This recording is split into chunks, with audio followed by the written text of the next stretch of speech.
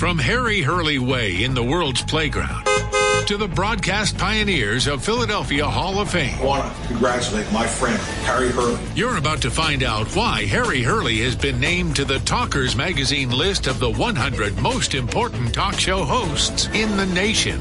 Live from the studios of Town Square Media in Northfield, it's Hurley in the Morning on WPG Talk Radio 95.5. 7 minutes past the hour. Thanks for waking up early in the morning, TGIF, and welcome to the first full day of fall 2022. Summer, ladies and gentlemen, is over. A lot to share with you this hour. We have Michael Suleiman, the chairman of the Atlantic County Democratic Committee, joining us in the next hour at 7.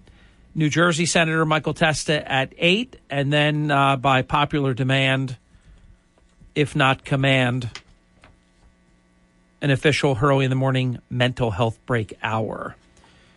Brother Don will come by, and what we'll do is we'll just talk about fun stuff. Invariably, we will probably bring up Aaron Judge, because this is getting very, I know it's exciting, but suspenseful. You have basically every time he steps up to the plate, they put the special baseballs in. They then have, if you're watching the Phillies game, for example, last night, they cover Judge at the plate.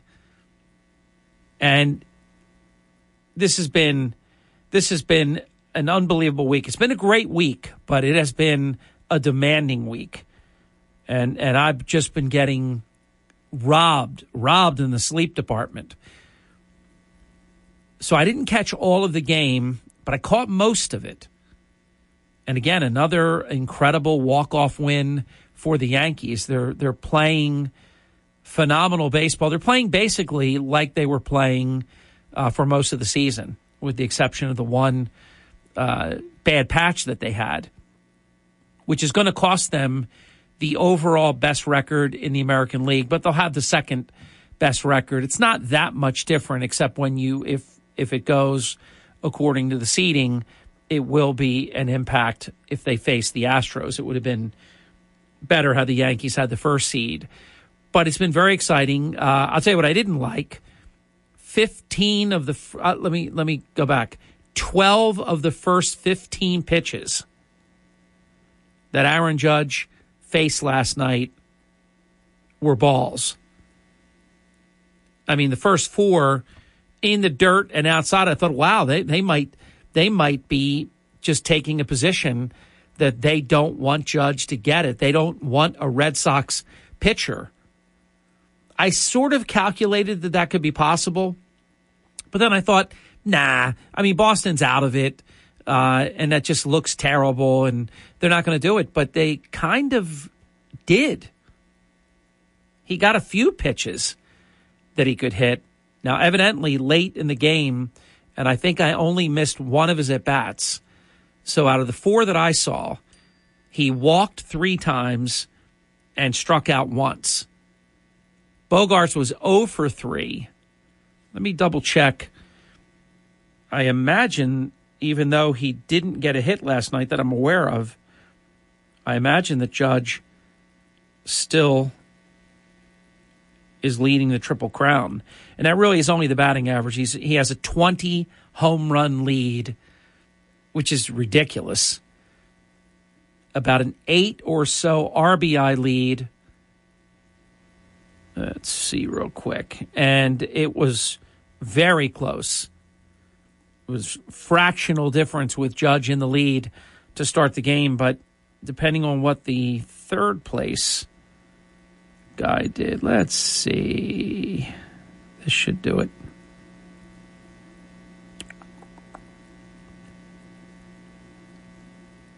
Yeah, Judge now has, it was fractional going into the game. Judge now has a 2-point edge. He's batting .316. Bogaerts is, or is it Bogaerts? You know, Bogaerts. He's at .314. Judge has 60 home runs, and the closest in all of Major League Baseball is, and it shows you, this is not a year with a tremendous amount of home runs happening. Schwarber of the Phillies has 40. In the American League, Alvarez at 37. Judge has a 23 home run advantage over the second most home runs in the American League. And RBIs, he had an 8 RBI lead. Alonso must have had 1 last night. Now it's 7. That's Alonso from the Mets. He actually has an 11 RBI lead over anybody in the American League. So he's got the home run title locked. He's pretty much got the RBI total locked. I mean, but, you know, you never know. Somebody could get really hot if you had like 8 RBIs one game and 4, 5, 6 the next. I mean, you can catch up, but doubtful. And then besides that, Tucker from Houston at 102. Judge is 26 RBIs ahead of him. He is the MVP of the league. There's no question about that. And I posted last night during the game, I guess it was in the first inning, something like that. I just think it's really great. I think they're a terrific family. They were very good when McGwire was having his run at the record. And that's the Maris family. Roger Maris's family is just a class act. They've been at every game since Judge hit his 60th home run, and I guess they're going to be there until he does it, which I don't think we're going to have to wait very much longer. Probably have to wait a little bit, but I think this weekend should do it. It's been a couple days. That's how Judge goes. But he's not getting a lot to hit. That's a problem. If they don't give you anything to hit, Judge is very patient, and he's not swinging at bad pitches. He's taking the walks. He's had a ton of them. But I suspect that between tonight, Saturday, and Sunday, he'll get the 2. He'll tie it, and then he'll break it. And I'm interested in him beating Ruth before game 154, which I think he will do. He's tied right now after 148 games. So he's got some room there. But I'll tell you, if he doesn't get it soon, I mean, that's going to get close there too. And, you know, the people say, well, you didn't beat him. He tied him because, you know, he had more games, and you get into that kind of thing. And I want to see him beat Roger Maris well before game 162. I'll tell you what I learned that I just never knew before, or if I did, I forgot. I don't think I ever knew it, though. Roger Maris basically had 163 games. In the books, officially, it's 162. But there was a tie earlier in the season in 1961 that they had to deal with. And so they played another game. So they sort of played 2 games to make 1. It only counted as 1. Now, you might remember, I think the year was 1978. And that gave Ron Guidry 1 extra win. The Yankees did play a 163rd game against the Boston Red Sox. They finished tie, and they had to play a 1-game playoff. And the Yankees, a very exciting game. And the Yankees wound up winning it. So that happened then. This was a little bit different, though. The Maris thing was because of a tie. So if that game, and I'm not aware if he homered in the earlier game when it was tie or not, but if that game hadn't been played a second time, if you will, and all the stats count, he would not have hit the 61st home run. He hit it in the 4th inning of basically the 163rd game of the year. Officially, though, in the record books, it was the 162nd game. Back in a moment. Don't go away. 16 minutes past the hour. As I mentioned, we have Atlantic County Democratic Committee Chairman Michael Suleiman coming up in the 7 o'clock hour. I always enjoy my time with him because I like him personally. We politically disagree on just about everything. You'll hear it in the next hour. Won't matter if we're talking national, if we were talking local. Everything he believes, I don't. Everything I believe, he doesn't. But I still enjoy it, and I like that kind of discussion because it gives people an opportunity to hear varying opinions, different sides, if you will. But a good guy. I just think he's wrong politically, but a very good guy. New Jersey Senator Michael Testa in the 8 o'clock hour, and a Hurley in the Morning official mental health break that I am immensely looking forward to. I never look forward to the week being over because then when the week's over, we've got to separate for the weekend, even though digitally we do not, because I work 7 days a week. I don't take off the weekend. I produce at least 2 pieces of digital content every weekend, sometimes 2 each day, but always at least 1 each day. So we don't leave you completely, but I am a bit wiped out, and I am looking forward to the mental health break hour and turning a lot of this junk either off or way, way, way, way down, and then enjoying a nice weekend. Oh, incidentally, put another log on the fire. I walked out my door. I was expecting it because I pay attention, but it was basically, I don't want to say cold, but it was pretty darn cool. It was about 55 degrees walking out the front door. I didn't wear a coat, and I'm in a short sleeve shirt, but it was pretty cool, noticeably so. And get ready because pretty soon, I hope in a way that the American people experience it, but you probably won't because the first bill doesn't come out till like a month later that would impact it. But it's a shame that the American people are not going to be able to see what Joe Biden did to them with these home heating bills that are going to be very, very challenging this winter. Get ready for it. Not saying that with any joy.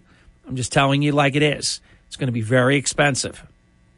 Fox News commentary. A North Dakota teen is hit and killed by a man who admitted to doing it for political reasons, justifying vehicular manslaughter by claiming the boy was a Republican extremist. I'm Tommy Lahren. More next. Smart businesses are always looking for ways to improve. Better work days can start with Cintas. Your dedicated Cintas service reps help make sure you have what you need when you need it. We'll stock your essential cleaning products, deliver hygienically clean workwear, inspect your fire extinguishers, and provide first aid and safety supplies. Cintas is with you every step of the way, so you stay a step ahead. Visit Cintas.com. Oh, I'm ready! And get ready for the workday. Weekend in North Dakota, 18-year-old Kayler Ellingson was hit and killed by Shannon Brandt, who reportedly admitted to intentionally hitting the teen after a political dispute. Brandt told the dispatcher the teen was part of a Republican extremist group. He also claimed the teen called some people, so he was afraid. So he rammed him with a car and killed him. The left has been empowered and emboldened. They've been told so long as they label those they don't like as racist, white supremacists, or extremists, they're automatically given the moral high ground to take those people out by any means necessary. Take it from someone who knows a thing or two about being the target of political violence. This kind of thing is not going to end anytime soon and is only going to get worse. This is what leftists pull when they control the government. I fear for what happens when they start losing. I'm Tommy Lahren, and you can listen to all of my hot takes at foxnewscommentary.com. Hey, Sean Hannity here. Join me today at 3, but now back to Hurley in the Morning right here on WPG Talk Radio 95.5 FM and 1450 AM, South Jersey's talk station. That is correct, and thank you, Sean Hannity. Now, I don't know if you've noticed this. I don't watch his show, but I've been keeping a little bit of tabs on this Bill Maher, and he has really come around. He sees the crazy in this socialist Democrat agenda, and he has evolved. Take this one, for example. He said, and I quote, "If kids knew what they wanted to be at age 8, the world would be filled with cowboys and princesses. I wanted to be a pirate. Thank God nobody took me seriously and scheduled me for eye removal and peg leg surgery. It's spot on. And he never talked like this before, but it is apparent that the radical wing of the Democrat Party controls 100% of the Democrat Party, and they seem to all have to go along. Case in point, check this one out. Facebook. Quote, with great caution, Facebook is considering lifting the Trump ban. President Trump, as you know, has been banned for close to 2 years now. Now, there's no real telling whether he'll even come back to Facebook. He's got the Truth Social, and he may not come back even if he's reinstated. But get a load of this.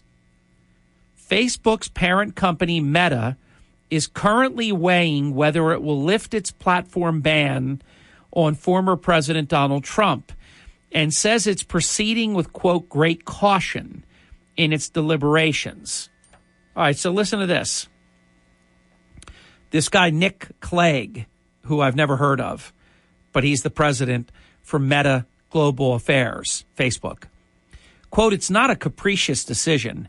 We will look at the signals related to real-world harm to make a decision whether at the 2-year point, which is early January next year, whether Trump gets reinstated to the platform. Real-world harm. Now, they have Putin, they have Iran, they have mullahs, they have North Korea, they have other dictators, other horrific people all over their platform. But they're tortured and tied in knots about the real world harm that could be the result of President Trump being reinstated. You tell me these aren't sick people. Quote, Clegg first hinted at Meta allowing the former president back on its service in June of 2021 when he stated that the company would evaluate whether, quote, the risk to public safety, quote, of restoring Trump's account had ceased. Listen to the language. We keep telling you these socialist Democrat maggots, scumbags. What else can I call them? That's an understatement. They have contempt. It's like Joe Biden. Joe Biden doesn't hate Iran. He wants to give Iran billions of dollars. He doesn't hate them. He doesn't hate Putin or anybody. But he hates Trump and all Trump voters. He trashed half of the country. I keep telling you, it's a dangerous, sick time. He never should have been banned.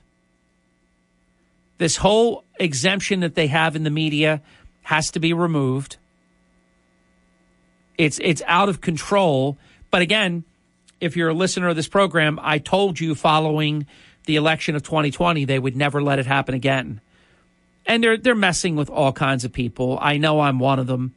And I've never been sanctioned. I've never posted anything that they may not agree with it, but I've never posted anything that was not professional. And I know I'm getting ghosted. I know it. There's no doubt in my mind. They don't tell you, but it's just crazy. They jump all over conservatives, and liberals can do anything. Go look at some of these things that they allow to stay on their platform, and then look at who they go after. Woke, I just got an update. Woke Military Academy program bans cisgender men. Cisgender, CISGENDER. And there was a big story. I never got to it on yesterday's program because it was just too darn busy. But another aspect of the military that's just all completely woke, broke, and a joke. It's 30 minutes past the hour. We'll be back in just a little bit. Please don't go away. I'm not even getting started yet. Much more content, including today should be launch day, official launch day, regarding the Commitment with America. I've been clamoring, begging for the Republicans to bring it home with a very focused agenda of what we will do if you put us in the majority. This is very necessary. It's very smart. We'll tell you about that if and when time permits as well. The Atlanta County Democratic Committee Chairman Michael Suleiman at 7, New Jersey Senator Michael Testa at 8, and a early in the morning official mental health break at 9. You'll fill in all the rest.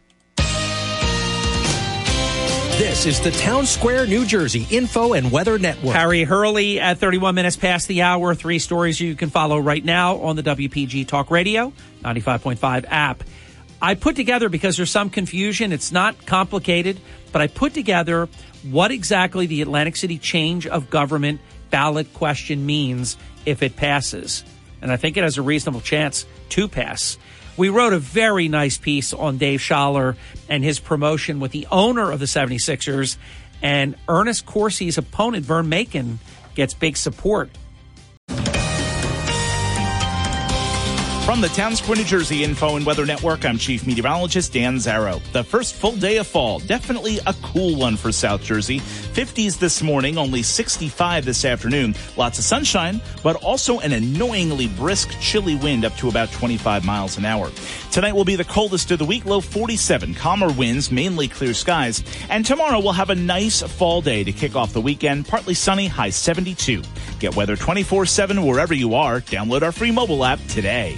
Hey, Ma, roof's leaking. Early in the morning. WPG Talk Radio 95.5 and on the WPG Talk Radio app. To know, it's WPG Talk Radio 95.5 and the WPG Talk Radio app. Here's another thing that I'm very, very sick of. I am sick of this weaponization of every single apparatus of our government and it being used to come after their perceived political opponents. Case in point, look at how lenient. I mean, you have this guy, think about this. You have this guy that ran over an 18-year-old young man. I want to say boy, but that's majority age, barely a man, ran him over, killed him, and uses the justification that this 18-year-old young man was a conservative. He's out of jail. He's out. Meanwhile, an ex-Army reservist gets a 4-year prison term for January 6th conduct. I am sick of this, and I'm telling you, we need Trump to become the president, and he has to pardon every one of these people. Now, look, if there's a handful that if they had weapons and if they actually broke laws, that's not what I'm talking about. I'm talking about all the people that have been harassed by the FBI and others, that have been in jail for almost 2 years, that are not being given their rights, and these heinous, violent criminals go free. It is madness. And if you're being honest about it, you know that it's not right. We're not supposed to have different laws for different people. I mean, imagine that. And incidentally, I actually took notes on this. Hold on. Let me go into the trusty section of my notepad. Get ready for this. Okay. So there was the hit and run of the teen. The guy left. He did come back later, and he called 911, but he hit and ran. ABC has covered it for 0 minutes. CBS has covered it for 0 minutes. NBC, 0 minutes. CNN, 0 minutes. And MSNBC, 0 minutes. Now, how is this not news? A lunatic saying that somebody was conservative, so he ran him over and killed him. Now, you know and I know, if this would have been a Republican that ran over a Democrat, we wouldn't hear the end of it. And Trump would be the blame. So I'm going to have to say that Joe Biden attacking half of America and using the same language that this guy, this murderer, alleged murderer used, that Joe Biden has blood on his hands and Joe Biden has to get the same treatment as they give Trump. How many times, think about it, have they blamed President Trump for something he said as being the reason why something that they want to assign blame to him? You know I'm telling the truth. No coverage on this. You mean to tell me that's not a story? And if the scenario just were reversed, do you really believe, I don't know, was that 5 networks and cable channels? Do you believe that there would be zero coverage? Just flip it all the way. It's like everything else. If Hunter Biden were Donald Trump Jr. or Eric Trump, there would be transcripts of every page, every data byte of that hard drive. They would connect every dot. They would be telling you Trump is the big guy, that Trump gets 10%. They would tell you it's right here. It would be the smoking gun. There would be grand juries impaneled in 50 states. It's Hunter Biden? Nothing. Crickets. So sick of this. They don't go after real criminals, but they want to make criminals out of people that haven't committed any crime. So when Trump becomes president, there's a long list of people that need to be let out of prison, that need to be paid money. That's all you can do at that point. You stole part of their life from them. How do they justify not covering this guy and then giving the absolute market saturation level, incessant, nonstop coverage of January 6th or anything else that they want to promote? God, we need so much reform in this country that it is breathtaking. When we come back, the Trafalgar Polling Institute is so correct. And wait till I share it with you right after the break. I think even the socialist nut job Democrats are going to agree with what I'm going to share next, even if it's only in the privacy of their own head. Oh, I can't say it out loud, but you're right. You want to hear how many times I hear that? I can't admit it, but you're right. Well, we are, because we work very hard at it, because we are. Early in the morning. That's right. WPG Talk Radio 95.5 FM and 1450 AM. Sean Hannity this afternoon at 3. Now, early in the morning on WPG Talk Radio 95.5. You know what I just thought of? And I honestly haven't given this much thought until during the break. I know there's a lot of things that the House majority will have to take care of when they take office in January. But one of the early things they should do, and I'm not usually in this kind of camp, but because I can't stand how it's been used again and again and again.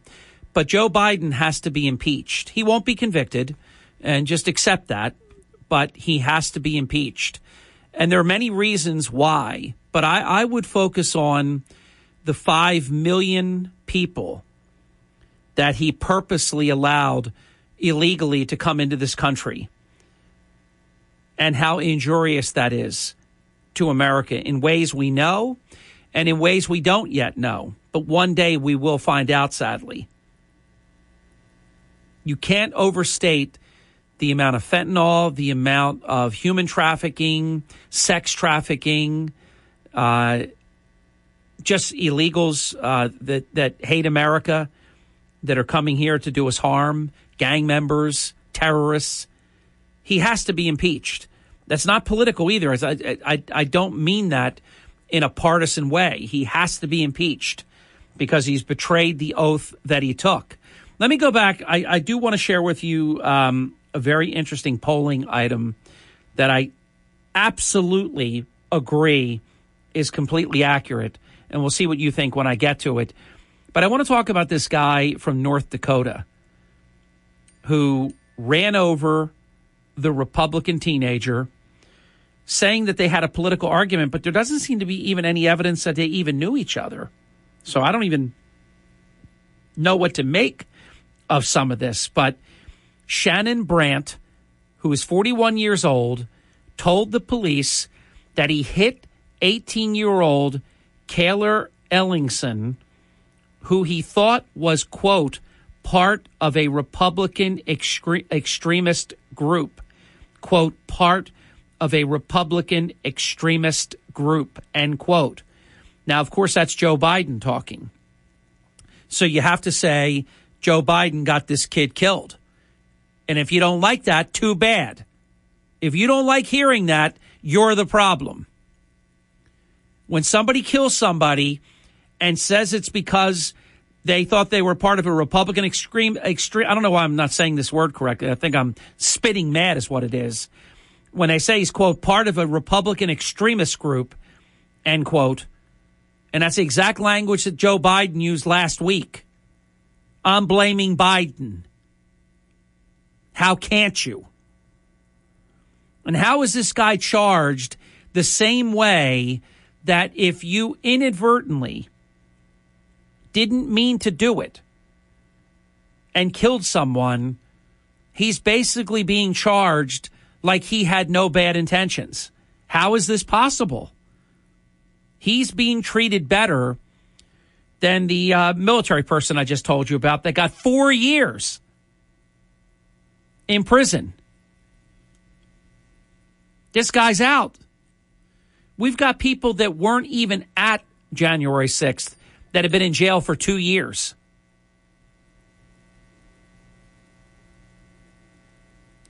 According to an affidavit, Brandt admitted to striking the pedestrian with his car because he had a political argument with the pedestrian. Ellingson died of his injuries. A breathalyzer test found Brandt's blood alcohol level above the legal limit. And I do want to tell you that nearly 2/3 of the American people say that political divisions are increasingly spilling over into violence. No kidding. No kidding. And they keep saying it's the other side. I don't hear any Republicans saying, hey, there's a Democrat, let's kill him. But that's what these Democrats are doing. Joe Biden on September 1st used a national speech on unity. How hilarious is that? An utterly hate speech, completely divisive hate speech. But it's titled Unity, just like the Inflation Reduction Act, just like the Affordable Care Act. One day I had just a couple of minutes of fun time, and I looked up about 50 different Democrat pieces of legislation that have crazy names that are the exact opposite of what they pretend to be. Why don't they poll that question? Do you believe that Shannon Brandt ran over with a truck Kayler Ellingson, killing him because he thought he was part of a Republican extremist group? Do you believe that Joe Biden's hate speech, using the same exact language, had anything to do with that? I say Biden triggered Brandt, and he is creating almost a hit squad to carry out his plan. How can that not be true, what I just said? But imagine saying a national unity speech, and the entire speech was hatred, was complete, just utter trashing of one half of America. But don't worry, the judge, he's really, really understanding, and he let this guy go on $50,000 bail. What can you say? What can you say to what's going on in our country right now? And you tell me it can't get to be November 8th quick enough. Trafalgar, who's doing some of the greatest polling work in American history, has determined that there's going to be an incredible, quote, I'm using the word incredible, but it is going to be incredible, quote, submerged MAGA Republican voter turnout in the 2022 midterm election. I mentioned this to you last week. I know this for a fact. Here's what's happened. We know that Trump always does better than the polling says he will. You remember one state he was down by 28 points and he lost by like less than 0.5%, Wisconsin or somewhere like that. So we always know that he performs better, and that's because the polls are completely crooked. But in fairness, on top of them being crooked and oversampling Democrats and things like that, Republicans, and in particular, the staunchest Trump Republican voters, they not only don't trust what's going on, they despise what's going on, and they don't participate. So there's no way to measure a significant portion of the electorate. I'm telling you right now, this is going to be much bigger than anybody knows at this point. Quote, I call this new group submerged voters. They aren't putting stickers on their cars, signs in their yards, posting their opinions, or even answering polls. That's the reality. That's what's going on right now. But guess what they are going to do? 100%. They're going to vote. Quote, at this point, I think it's fair to say that Biden's pursuit of and attacks on MAGA Republicans has created an army of voters who will be virtually impossible to poll, even for us, and more difficult still to estimate. Brilliant. Brilliant analysis. And so what that means is every poll that you hear is going to be undersampled in terms of what really is going to occur on Election Day. Wait and see. It's going to be all those Democrats again saying, what happened? What? This is really close. What happened? I remember this so vividly in 1994. Peter Jennings and Dan Rather, America has had a temper tantrum tonight. Because if Democrats don't win, then for some reason, it's a mistake. It can't just be that that's what the American people wanted. When they win, it's the world according to Garp. Everything is right. Everything is perfect. When they lose, so this is really the crux of the matter. Democrats either win or they say they won. Or they win or they say you didn't really win. There was some kind of mistake. They didn't really vote for you. There's something weird happened. They just never, ever accept the results of an election when they don't win. But, of course, then they say that about you. Interesting, isn't it? We'll be talking to Atlantic County Democratic Committee Chairman Michael Suleiman right after the break. A lot to cover with the chairman. We're going to cover it all. National, state, local, whatever comes up.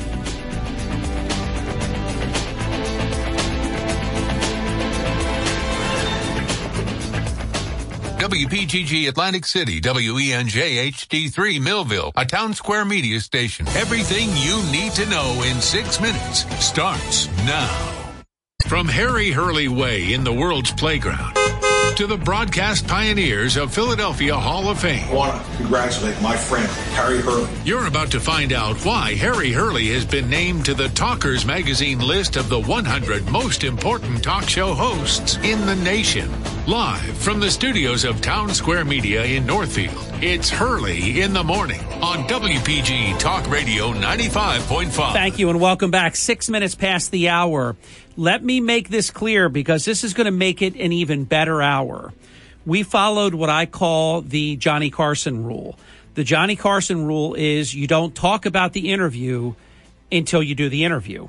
Johnny Carson swore by that, only broke it one time in his entire career, and he didn't really break it. He had a thing where you couldn't even come to Johnny's dressing room before the show because invariably you would just start talking about stuff. So he didn't talk to anybody. I forget who it was. It was a comedian. One time somebody came and saw Johnny before the show. But so I know the chairman will back me up on this. Other than we set this hour up together, we did not talk about what we were going to talk about. Would you back me up on that, Mr. Chairman?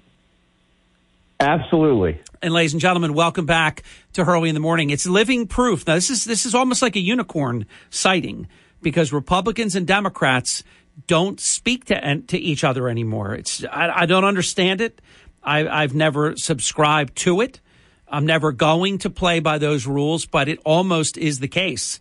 So we have the Atlantic County Democratic Committee Chairman, Michael Suleiman, Democrat, Harry Hurley, registered Republican, and we're actually going to have, I believe, a great conversation. Here's my idea, because I think this would be a fun way to do it, and it also would be, I think, informative and fun for the listeners.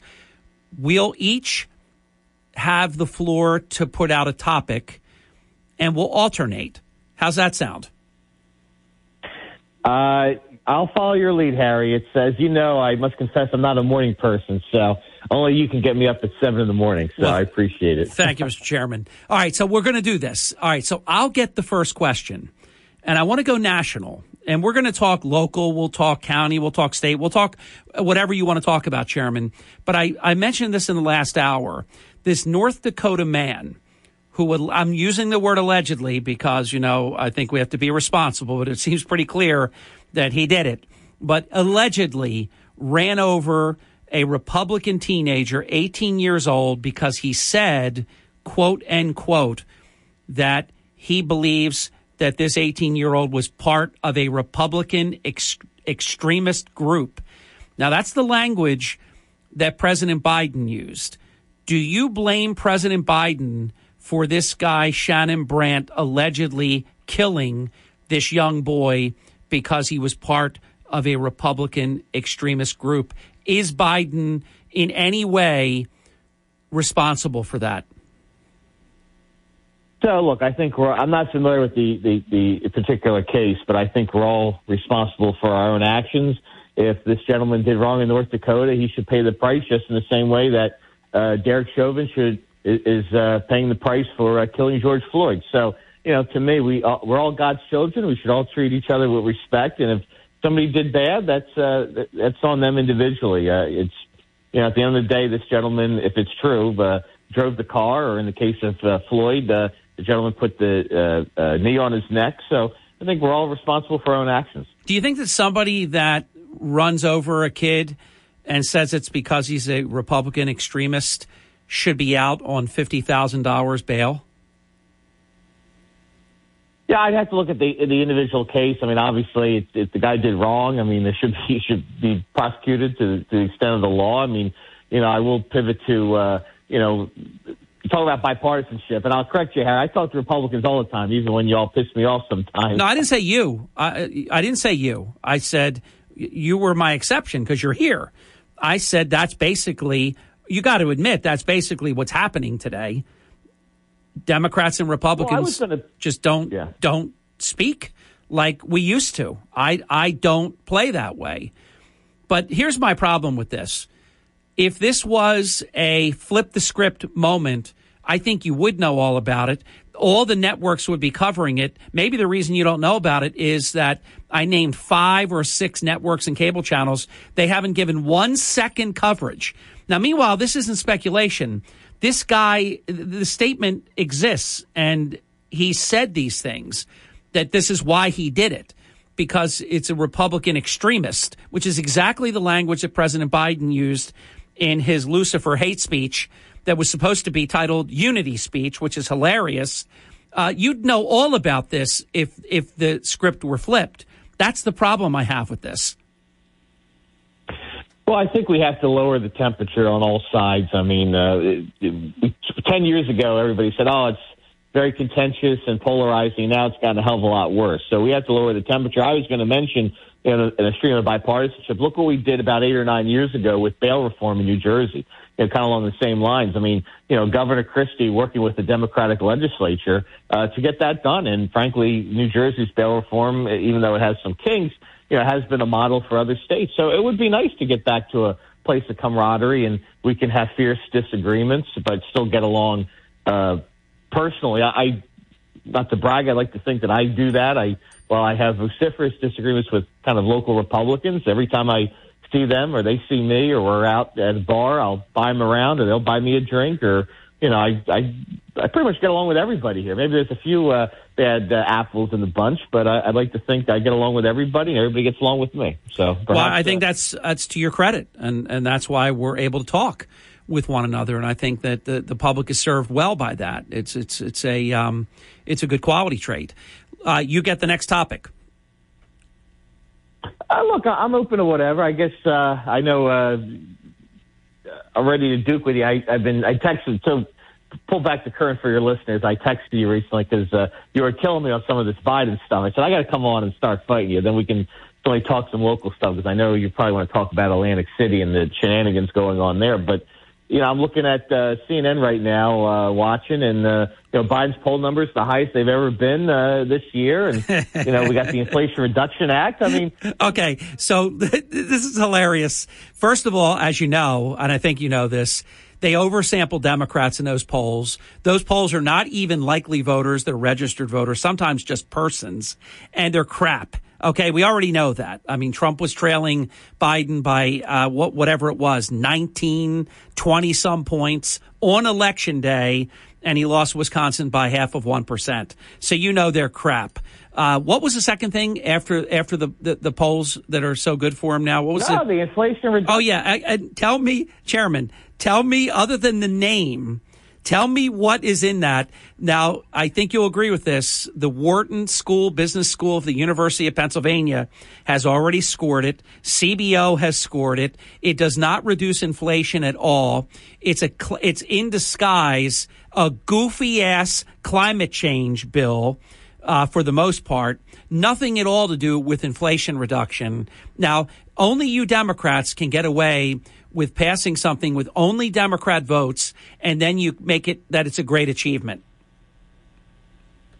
I think it is when you're capping prescription drug prices to $2,000 a year, when you're saving the average family in America $500 a year on their home energy costs. And I would respectfully disagree with you and Wharton. It is paid for, and it is reducing the deficit, because you're having corporations like Amazon and Nike and these other companies, which pay nothing in federal income tax, finally having a 15% minimum tax rate. And look, I'm old enough to remember that when Republicans are for tax fairness and simplifying the tax code, and I'm agreeing with that. I think that's the right thing to do. We're going in that direction, and it's just funny now, this hyper-partisanship where we're doing that, and Republicans are fighting us on. But the only problem is the Democrats say these words that always sound so great. They name things. It's like Saul Alinsky. It's the opposite game of some kind of dystopian craziness that goes on, where they say that everything is the opposite of what it is. Is any American listening right now going to actually have less energy costs in the 2 years of Joe Biden? Let's be honest about that, Michael. You know the answer to that. No. When he got in, we had no inflation. We were energy independent. We were a net oil exporter. Gas was about $2 a gallon. And look what's happened.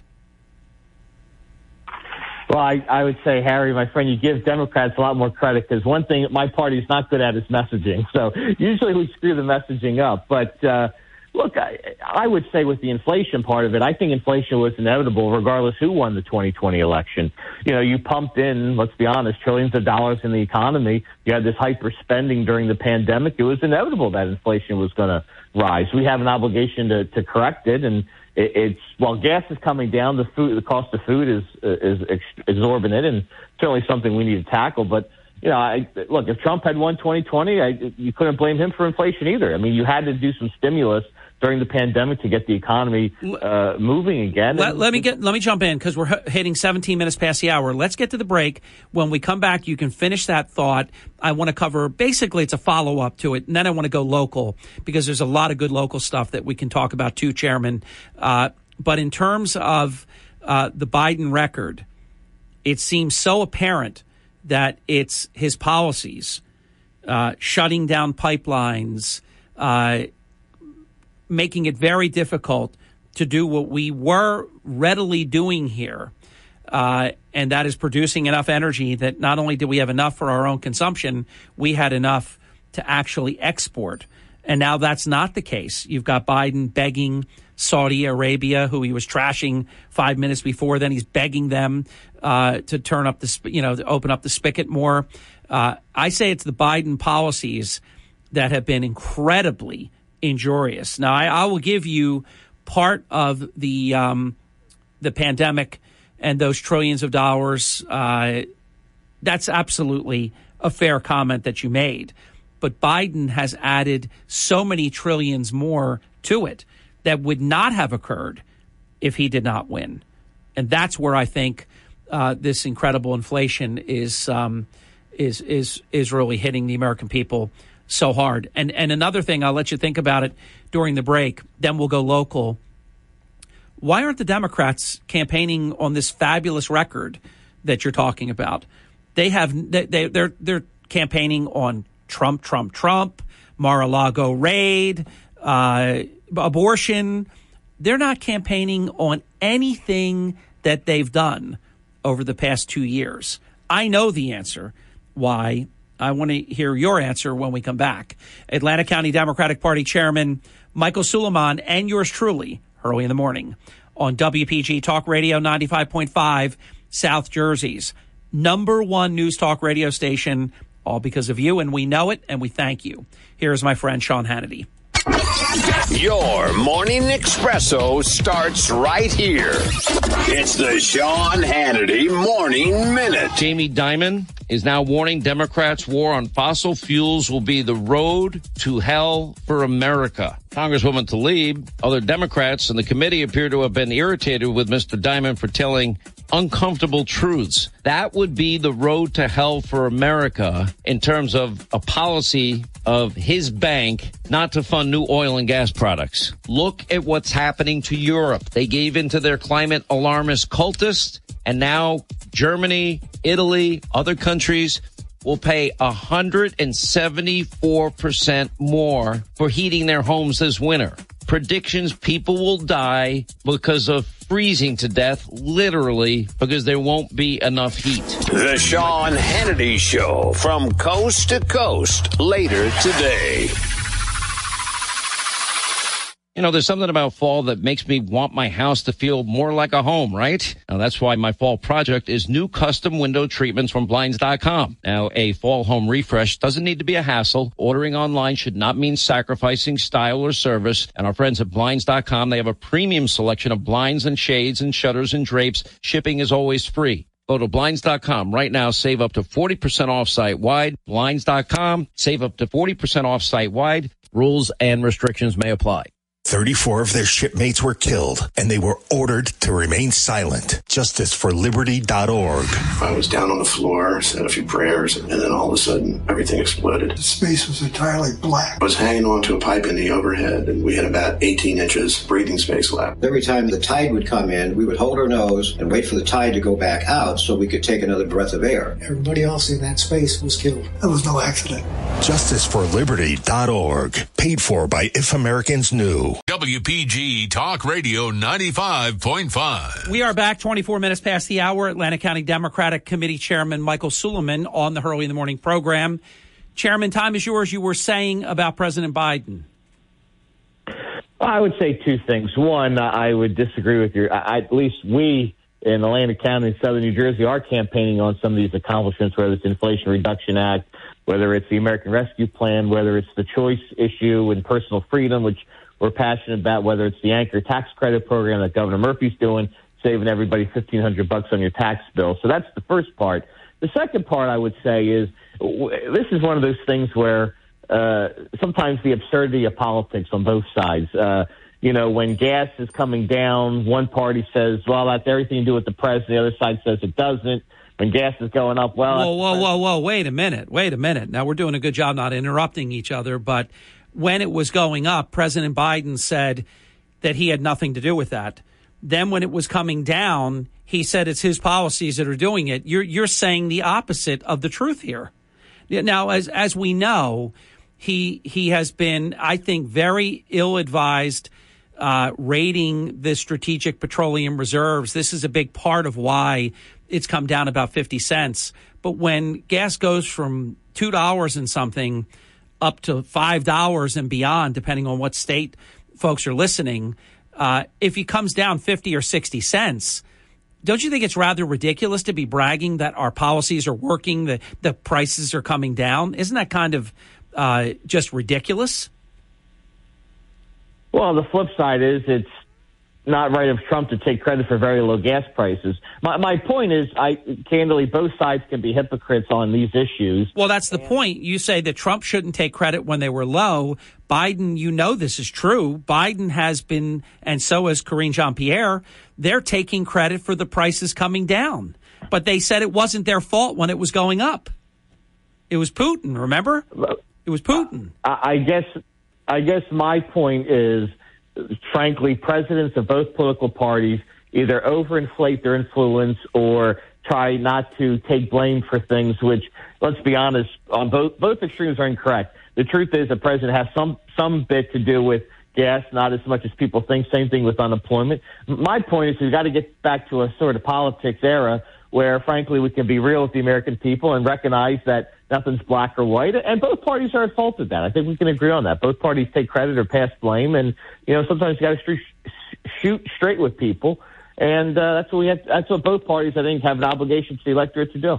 Do you think that Biden, though, was responsible for some of the increase because of his policies? Because there was a reason why we were energy independent and a net oil exporter. This administration's made it very tough for people in that industry to even want to think about increasing refinery capacity because they drop the hammer all the time with all kinds of onerous pressure and regulations and things like that. I think there is blame for when they went up. And I don't think somebody should take credit for giving back a little bit of an enormous $2 or whatever it is increase. If you get 50 cents of the $2 back, that's not really a record of success. But let's move on from there because I want to share something rather pleasant because that's very unpleasant because there's just been a lot of lying about all kinds of stuff that confuses the American people where they don't know where they can go to get the truth or what is the truth anymore because of these crazy things that get said and done. But this is very unambiguous. My friend, the distinguished Atlantic County prosecutor, Will Reynolds, has asked me to share with you, quote unquote, please share my gratitude to Chairman Suleiman for his support in my journey to become the prosecutor. Really appreciated the bipartisan support for what was best for the citizens of Atlantic County. Now, that's a very nice comment. Well, I appreciate that from the prosecutor. And, I know I saw on Facebook he's already made some promotions and kind of got his leadership team in place in the prosecutor's office. And, I think both parties are rooting for his success to have a cleaner and safer Atlantic County. And if he does well, the county does well. So I appreciate Mr. Reynolds' comments and wish him the best of luck. What do you think it was that on this, I want to say almost rare occasion, Senator Palestina, Democratic Party Chairman Suleiman, Harry Hurley, radio talk show host. I mean, we could throw a lot of, ingredients into this Will Reynolds stew. But there's something about this that everybody got together and wanted this to happen. And everybody doesn't get together on very many other things, it seems. Well, I'm a big believer in politics that reputation is the most important thing, and I think I've kind of built up a very good reputation. And, in the legal world, Will's built up a great reputation. And, look, I got an MPA. What do I know about the law? But I talk to, a lot of people, a lot of judges, retired and current judges, and attorneys, and say, hey, what do you think of Reynolds? And universally it was, hey, he's a great choice for prosecutor. He'd do a good job. And, that means something. And I know he went through a vigorous vetting by the governor's office, by the state Senate. So he passed a lot of muster to get where he is. And, I'm very confident he's going to do a great job. And look, I'd be remiss if I didn't say this, and this may be unpopular, Harry, but, I thought his predecessor did a great job. I'm biased. Damon Tyner's a good friend of mine. And, I know there's some shenanigans at the end, but, Damon did a great job as prosecutor. I think Will's going to do equally as good of a job, if not better, in his role now. And one quick comment before the break, and then we'll come right back, and we're going to have a lot of fun when we come back, Chairman. Get ready. Buckle your seatbelt, because we're going Dateline Atlantic City on the other side of the break. And, I've got some things I want to talk to you about. This is going to be a lot of fun. Ladies and gentlemen, don't miss it. Don't go away. I promise you. It will be interesting, if nothing else. One quick comment. The thing I'm really impressed about Atlantic County Prosecutor Will Reynolds, I love his doctrine. It's basically a doctrine of simplicity. He's going after the really bad guys. He wants to get the drugs off the street. He wants to get the pedophiles where they belong.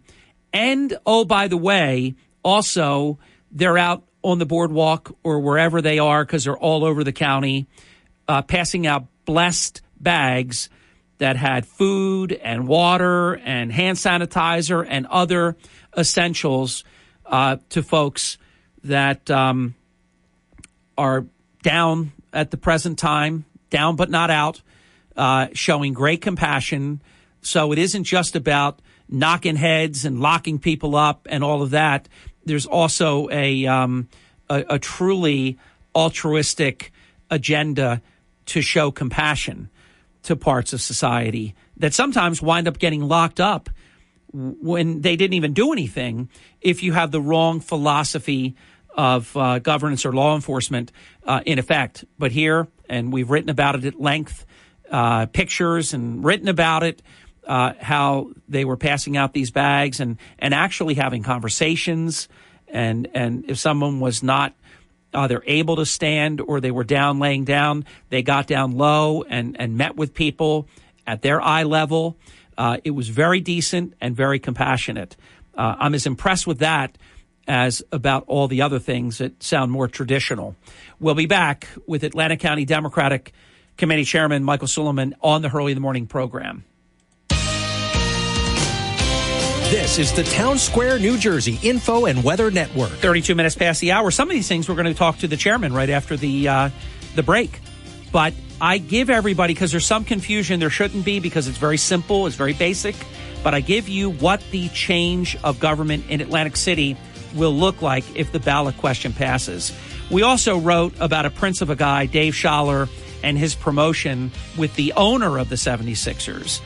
And openly, Atlantic City Council members are supporting Ernest Corsi's Republican opponent.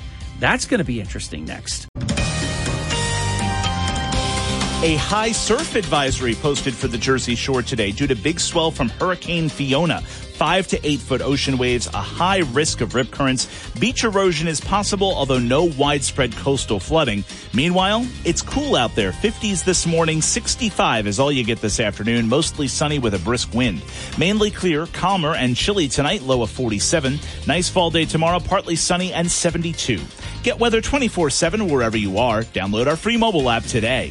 Do you have questions about Medicare? Early in the morning, WPG Talk Radio 95.5 FM and 1450 AM. Hi, it's Mark Levin. Join me this evening at 6. Now back to Hurley in the Morning on WPG Talk Radio, 95.5 FM, 1450 AM. South Jersey's talk station. We are back 39 minutes past the hour. Back to the chairman in just a moment. This is Harry Hurley for Batteries Plus Bulbs. They have stores right here in Northfield next to Broadcast Center, directly next to the radio station at 900 Tilton Road, and also on Route 73 in Mount Laurel, New Jersey. Roy, Scott, and their team are extraordinarily service-minded. They have creative solutions to fix your cell phones, tablets, batteries for your various power tools, cars, boats, motorcycles, golf carts, and other devices. They also have what you need to get ready for the storm season, including generators, and so much more. Shop local. Shop Batteries Plus Bulbs, and tell Roy and Scott that I sent you. Also, make sure you do that, because when I was in there last week and I got a new battery for my iPhone 11, and it's now just like brand new again, holding a charge beautifully, and it actually kept me from having to get a new phone. The phone was perfect. I still have more than half of the storage on it, and have the cloud on top of that, and just needed a battery. And they did it while I waited. I didn't have to make an appointment. And I saw a guest listener from Absecon who was getting a battery for a family member for their phone. And they mentioned Hurley in the Morning, and they got a very nice reward for that. So make sure you mention. If I've inspired you to stop in, make sure you mention that. Chairman, here we go. Dateline Atlantic City. I'm sure you've been waiting for this. So many topics. So many topics. Let's start with the ballot question, because that's very fresh on my mind, because at about 4:30 this morning, I published about a 600-word, maybe 700-word piece on exactly what would take place. Now, I would have to imagine you are not in favor of this ballot question, are you? Not at all. Yeah. And I mean, I don't blame you, because if it passes, and I think it's got a reasonable chance to pass for two reasons. One, because Marty Small is a disaster, and they look at it as an opportunity just to take action at an earlier date, and don't underestimate the dislike for him right now. He's been, I'd be shocked if you tell me you think he's doing a great job, but you'll have the floor in just a second. And really, it just is back to the future. It was the exact form of government that Jim Whalen wanted. He wanted May elections. He did not want to run as a Democrat. He didn't want to run in the June primary or in a November general election. So it really is only going back to the future.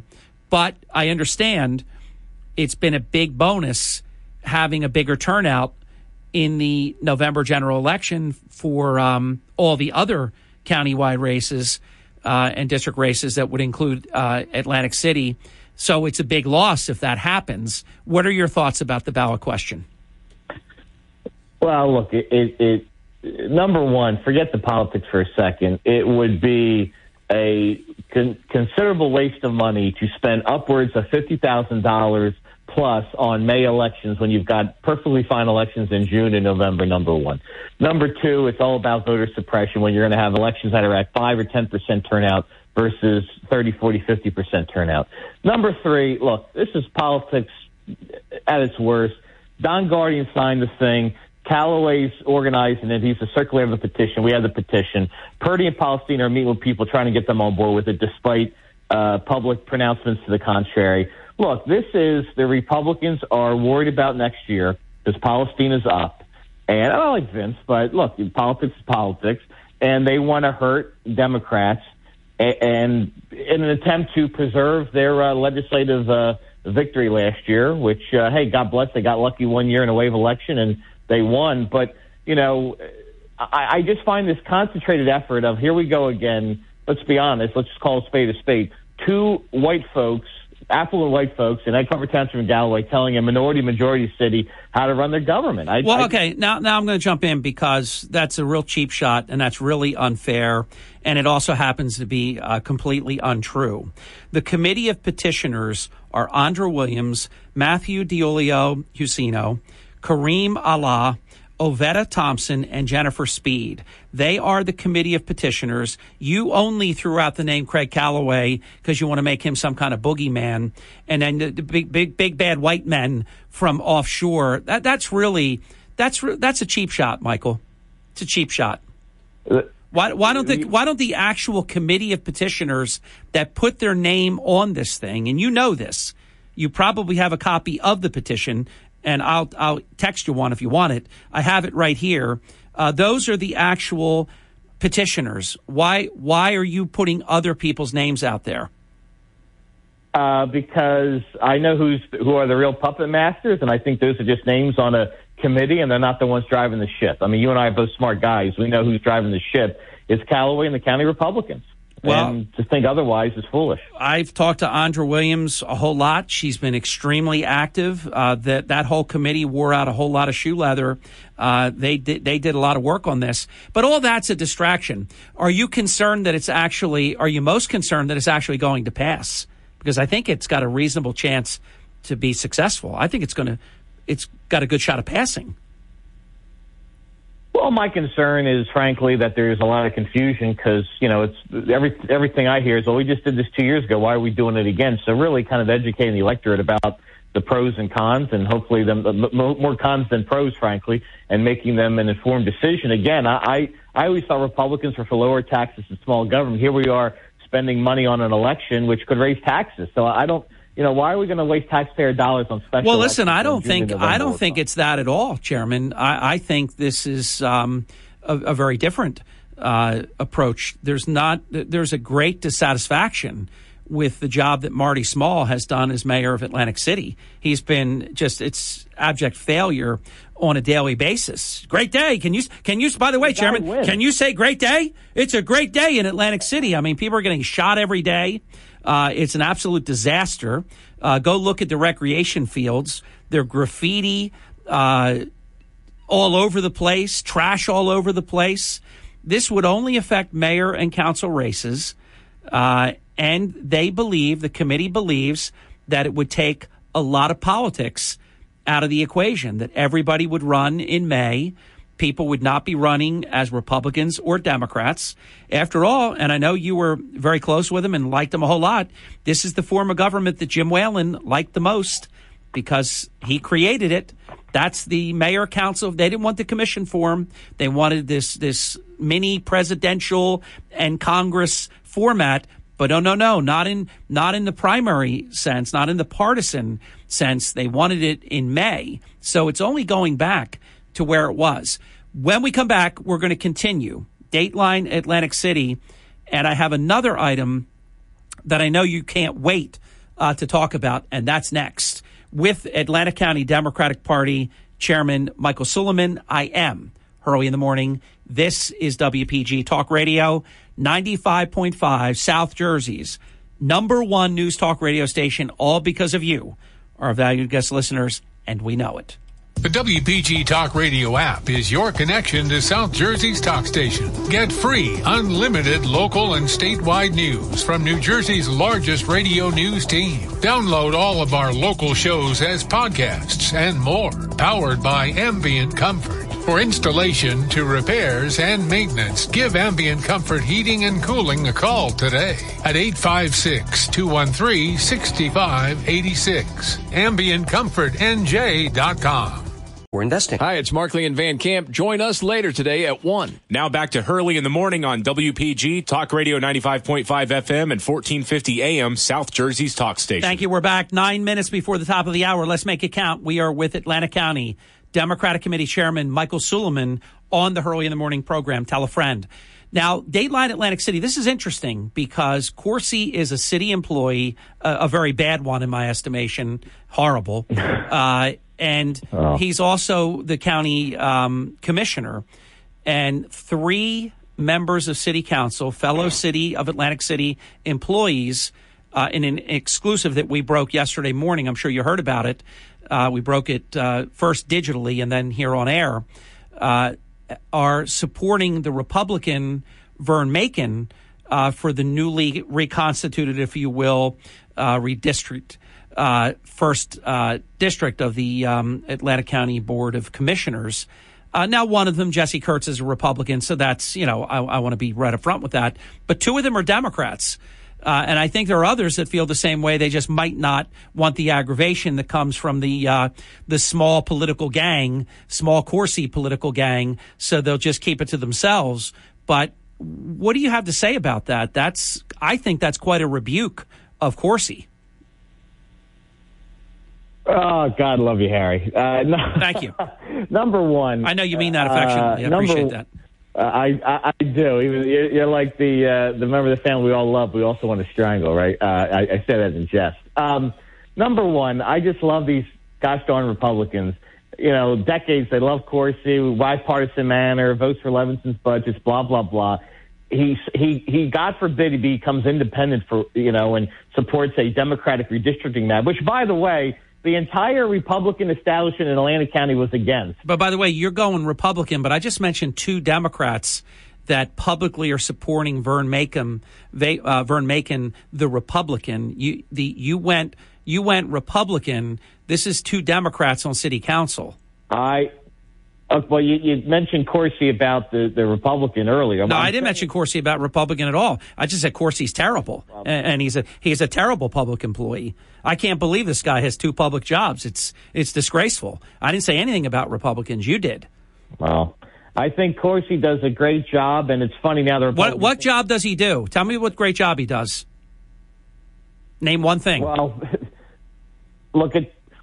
despite what you say, we do have clean and safe. Crime is going down. We're down with murders this year versus a couple of years ago. So we've got new development coming on. You look at the Orange Loop. You look at all the investments that I think Caesars is making now. Yeah, but here's the problem. And you said clean. And come on, if there was a way to spontaneously combust if you said something that's not true, that would be the one. The city is filthy, and the mayor has no attention to detail when it comes to the things that Don Guardian was very, very good at, because Don Guardian was out there.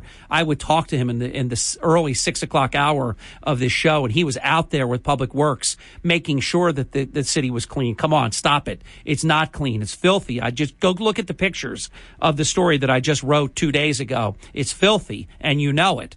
Let me ask you one more thing, because we could talk about that all day and we would just go in circles.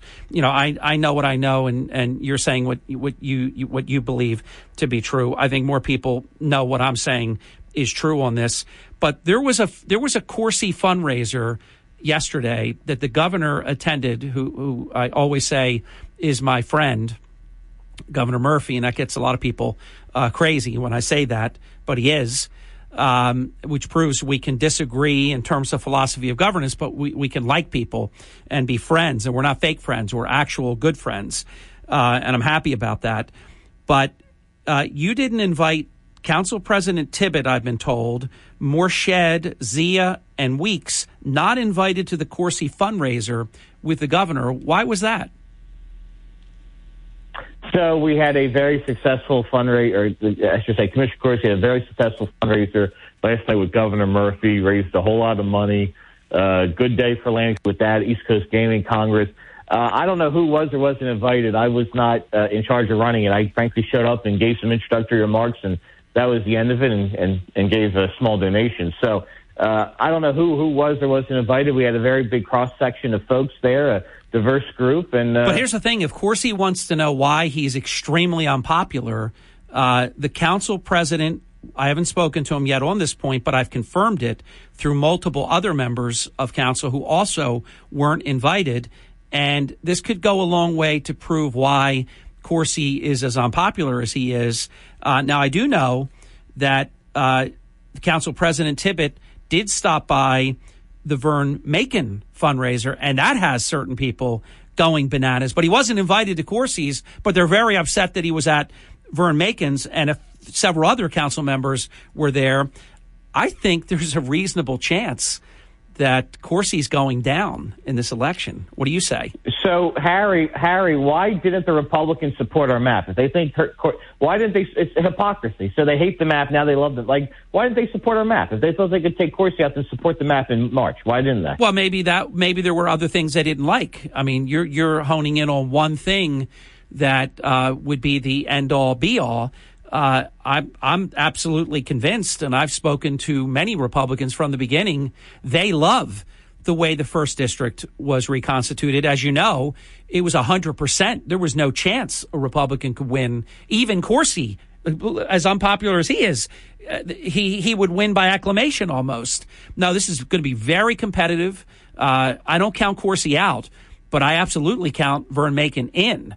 She's a phenomenal candidate, and she has crossover appeal. She is extremely popular with the Republican Party, and there are a lot of unhappy Democrats that are going to be voting for Vern Macon. Corsi is in, I think, one of the toughest battles he's ever had. Harry, Vern Macon did not support the map. She's on record being against it. So why is she now coming to the residents of Ventnor, Margate, and Longport and say, hey, I didn't want to be with you, but now that I'm with you, I want to represent you? Come on, Well, man. no, you can say that, and that's politics. But guess what? She's the nominee, and they're voting for her. That's almost like, ha, ha, ha. That's almost like what you Democrats try to pull off. It's like the Inflation Reduction Act. Ha, ha, ha. We can't call it a climate change bill. You know, the leaves are brown. It's the end of September. The leaves are brown. It's climate change. So even if that's true, it doesn't matter because you don't think Corsi is going to win in the cities that you just recited, do you? I think Corsi's going to do a lot better than people think he is based on the electoral. Hey, listen, Harry, if he does well, you're going to have me on in November? Can I hold you to that? Well, you're always invited. You know that. Okay, you don't even need Corsi to lose or win for that. You're always invited. You're here today. All right. I appreciate that. I'm just saying I want to have a show with you in November where we actually dive in the numbers. I always enjoy doing that. Is Corsi in jeopardy, in your opinion? So, as I said in the redistricting, he's not going to win by 30 points anymore. I think he's still going to win by a pretty healthy margin. And look, the Republicans are doing a good job here. They're forcing us to spend money on Ernie's race. I'm happy to do it. Ernie's has become really, over the past year, really. By the way, you know, they believe Vern Macon is going to win. This is not just to make you spend and, you know, and they think she's going to lose. They think she's going to win. And Republicans also think the 2020 election was stolen. So I can't take... Well, Hillary Clinton and Stacey Abrams think that the elections were stolen, too.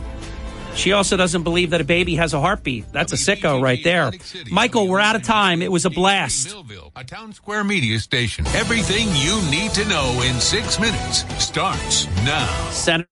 From Harry Hurley Way in the world's playground to the broadcast pioneers of Philadelphia Hall of Fame. I want to congratulate my friend, Harry Hurley. You're about to find out why Harry Hurley has been named to the Talkers Magazine list of the 100 most important talk show hosts in the nation. Live from the studios of Town Square Media in Northfield, it's Hurley in the Morning on WPG Talk Radio 95.5. Thank you. We are back 6 minutes past the hour. Oh, my gosh, I have so much feedback from the last hour, and I'll do my best to get back to everybody that has written me with your thoughts about what just went on. Senator Michael Testa is here. This is our regular monthly visit, and I look forward to it each and every month. Senator, welcome to the program. Good morning, Harry. The perpetual mayor of the morning. You never need to run for re-election, so you never have to worry about redistricting or any of the topics that you discussed in the past hour. Thank you. Appreciate that recognition and acknowledgement. It happens to be true. And as you know, I support term limits for all offices except my own. And so far, nobody has called me a hypocrite yet. The day is still early.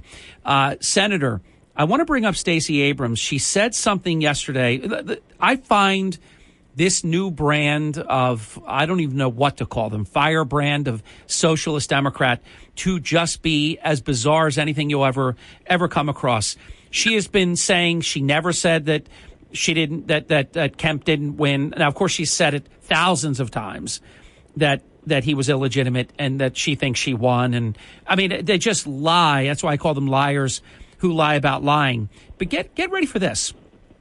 She said yesterday that there's no such thing as a 6-week fetal heartbeat. And she went way over the top in saying how it's made up and very divisive in who she says makes that up.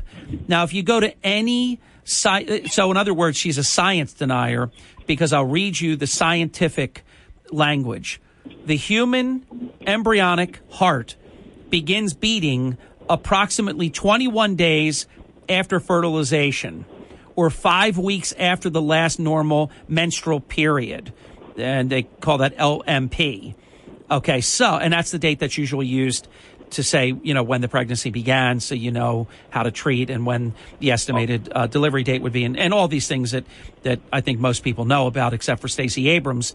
She says there's no such thing as a 6-week fetal heartbeat. Now, 6 weeks, think about that in terms of days, when it's not 6 weeks, it's not even 3 weeks, and there's a heartbeat. They're science deniers. And on this case, when you're talking about such, important things as like the sanctity of life, it's disgusting and it's disgraceful. But this is who they are. This is absolutely who they are. And let's catalog some of the things that she and her party has said about this issue. Remember, it's not just women who menstruate anymore. It's people who menstruate. So apparently to them, it's not scientific enough that only women can menstruate. Now, because of all of, the alphabet soup of their ideology, we have to accept that it's people who menstruate. We have a Supreme Court justice now who can't define what a woman is, Harry. Right. And yet now we're supposed to be the party of science deniers in the Republican Party, and they're denying the actual science. It's sick. And this is also the party, remember, that wants to have abortions up to minutes before delivery.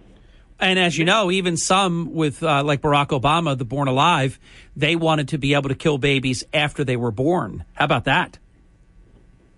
I mean, that's infanticide. That's murder. It's disgusting. It's evil. And they want to put the stamp of approval on it. And to my knowledge, and you and I have joked about this, has Ms. Abrams ever conceded that election yet? Or does she still believe that she's the governor? Yes, that's the whole point. That's why she's been hit with that during this campaign. And she has no answers for it because obviously because of the 2020 election, and you cannot ever say that Joe Biden didn't win. That's no longer. It was very easy for Hillary and Stacey Abrams and all the Democrats.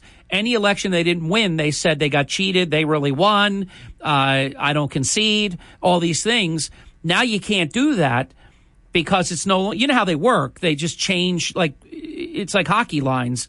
They just change the line. There's whole. Oh, what happened? The whole Gretzky's in now. The whole new hockey line comes in.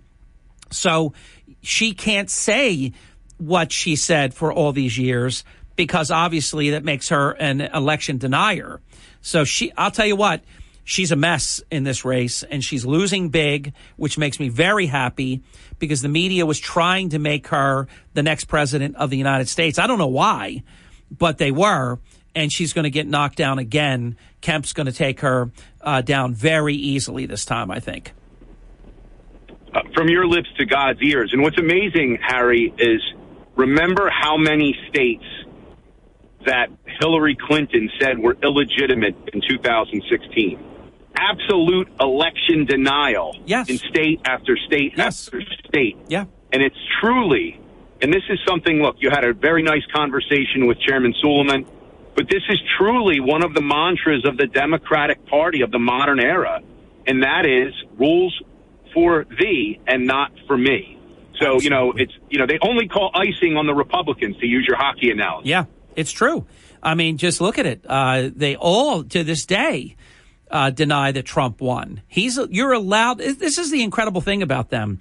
You were allowed to, with impunity, you were allowed to say that Trump is not a legitimate president, that he did not legitimately win the election of 2016. However, you cannot say they want to make it this is how it's getting really over the top, Senator, and that is they want to make it criminal. They tried. They really wanted to make it criminal if you say you don't think that Joe Biden legitimately won. How do they get their cake and eat it too like that all the time? Well, they have the media as a member of their party, right? President Trump was on Hannity yesterday, and he talked about fake news. It's very sad. It's not only fake news; it's completely hypocritical news. And you touched upon something, Harry, about how the Democrat Party wants to make it a crime if you aren't believing in the results of the election. Remember, this is the same party that wants to prosecute individuals if we're using improper pronouns. Yes, at this point, it's true. I mean, hey, by the way, they want to prosecute you if you don't agree with their version of climate change. Absolutely, they're insane. I mean, and they roll exactly. And this is pure insanity. We need to bring sanity back. Look, I do think we need to have discussions more often, just like you had with Chairman Suleiman. But we have to be intellectually honest during them as well. Yeah. Look. I mean, right, and he's a friend, but when the chairman says, Atlantic City, the streets are clean, I mean, come on. Nobody's saying the streets are clean in Atlantic City, Senator. Nobody.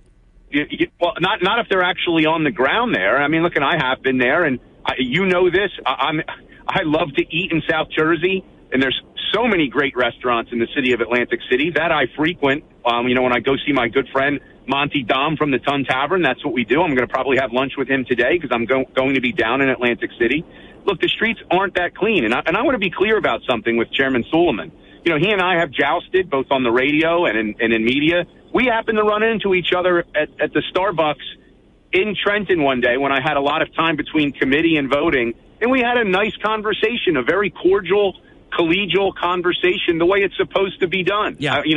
So it's very nice to see that you had him on. Look, we're going to be enemies in the political world, especially during an election cycle. But post-election, we all have to work together because, Senator Palestina and the Assemblyman Guardian, Assemblywoman Swift, and myself, and Assemblyman Simonson and Assemblyman McClellan, we represent everyone in our districts, whether they voted for us or not. I mean, that's something that we all have to be very mindful of. Here's another lesson, too, that I wish everybody would take a page from. Now, it was Senator Palestina's leadership, but in fairness, he didn't have a Atlantic County Democratic Party chairman hoofing him with Governor Murphy. Chairman Suleiman worked cooperatively well, and that obviously makes it possible and at the very minimum easier to get things done, because if you're the governor and you're the appointing authority, you say, all right, well, the senator wants this and the Democratic chairman wants it. All right, wheels it is. Will Reynolds. And as you know, there was somebody else that was they were measuring the drapery and the new carpets. I mean, it was done. So we ought to have more of that. Sure, where we can, and this is what I was going to say, but we can't entertain insanity, though, right? No. I mean, that's the other thing. When you have Stacey Abrams speaking about scientific facts and altering this, how can we sit down and have an intellectually honest conversation with someone like that who has denied the very election which she lost and lied and said in this cycle that she never said it? How about that? It's been recorded how many times? I mean, and that's what's so amazing. I mean, it used to be, and look, I'm a criminal defense attorney, just like John Zarek is.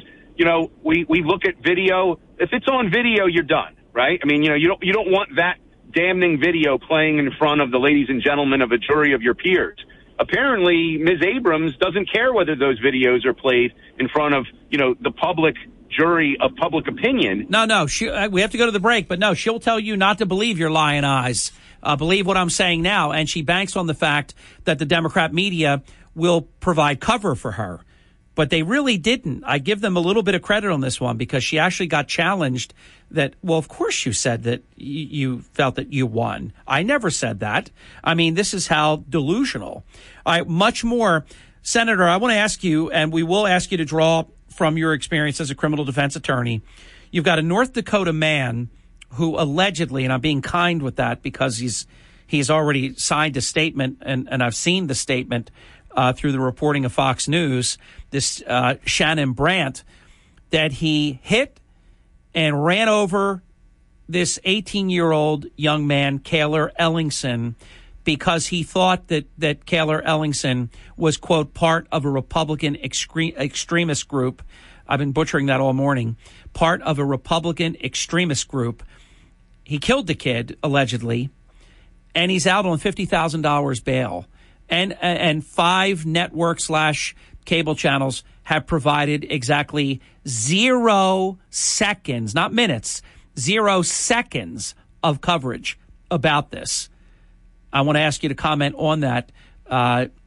Is this usual? Is this normal for someone to be out for $50,000 bail for this kind of allegation? Back with Senator Michael Testa right after this at 19 minutes past the hour. I am. Early in the morning, WPG Talk Radio 95.5 FM and 1450 AM. Hey, it's Tom P. Join me for Rack and Fin Radio tomorrow morning at 5. Now back to Harry Hurley on WPG Talk Radio 95.5.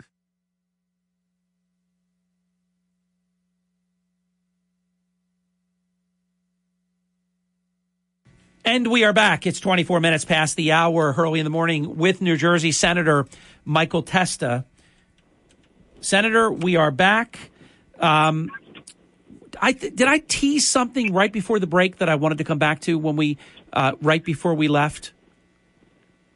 You did, and we were still finishing up the, Stacey Abrams hypocrisy that seems to be the never-ending story, and don't believe your lying eyes is what I believe that you said. But I think there was something else I wanted to get into next. I'll think of it.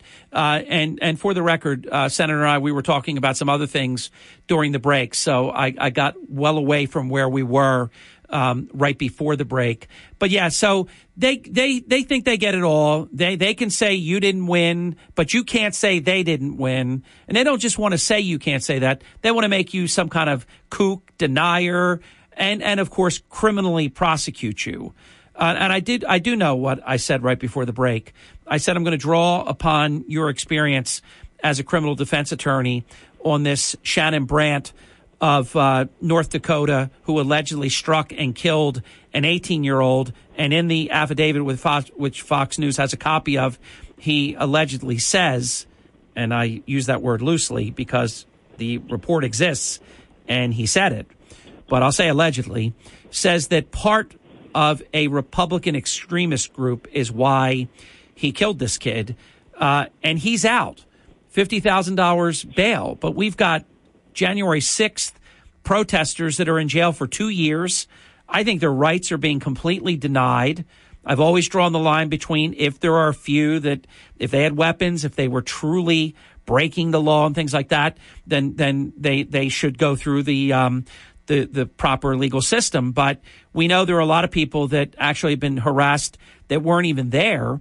If somebody just anonymously reports you, you could really ruin anybody you want. Just go say that, one of us was there on January 6th, and you'll have the FBI harassing you that day. So this is really out of control. But this guy, he's free. He's, what did Bill Ayers say? Guilty as hell, free as a bird, after setting off bombs and stuff like that. He's, of course, became a liberal professor. That's because that's the route, from bomber to that.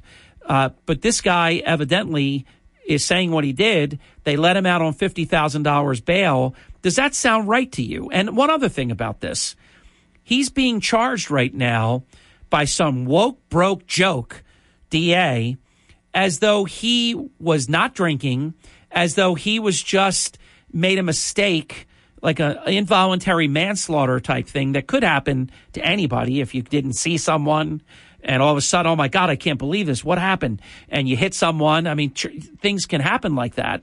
And it has happened like that to people that weren't drunk, that didn't see the person, and they wind up going through the legal system and many times being charged with involuntary manslaughter. This doesn't sound like that to me, Senator.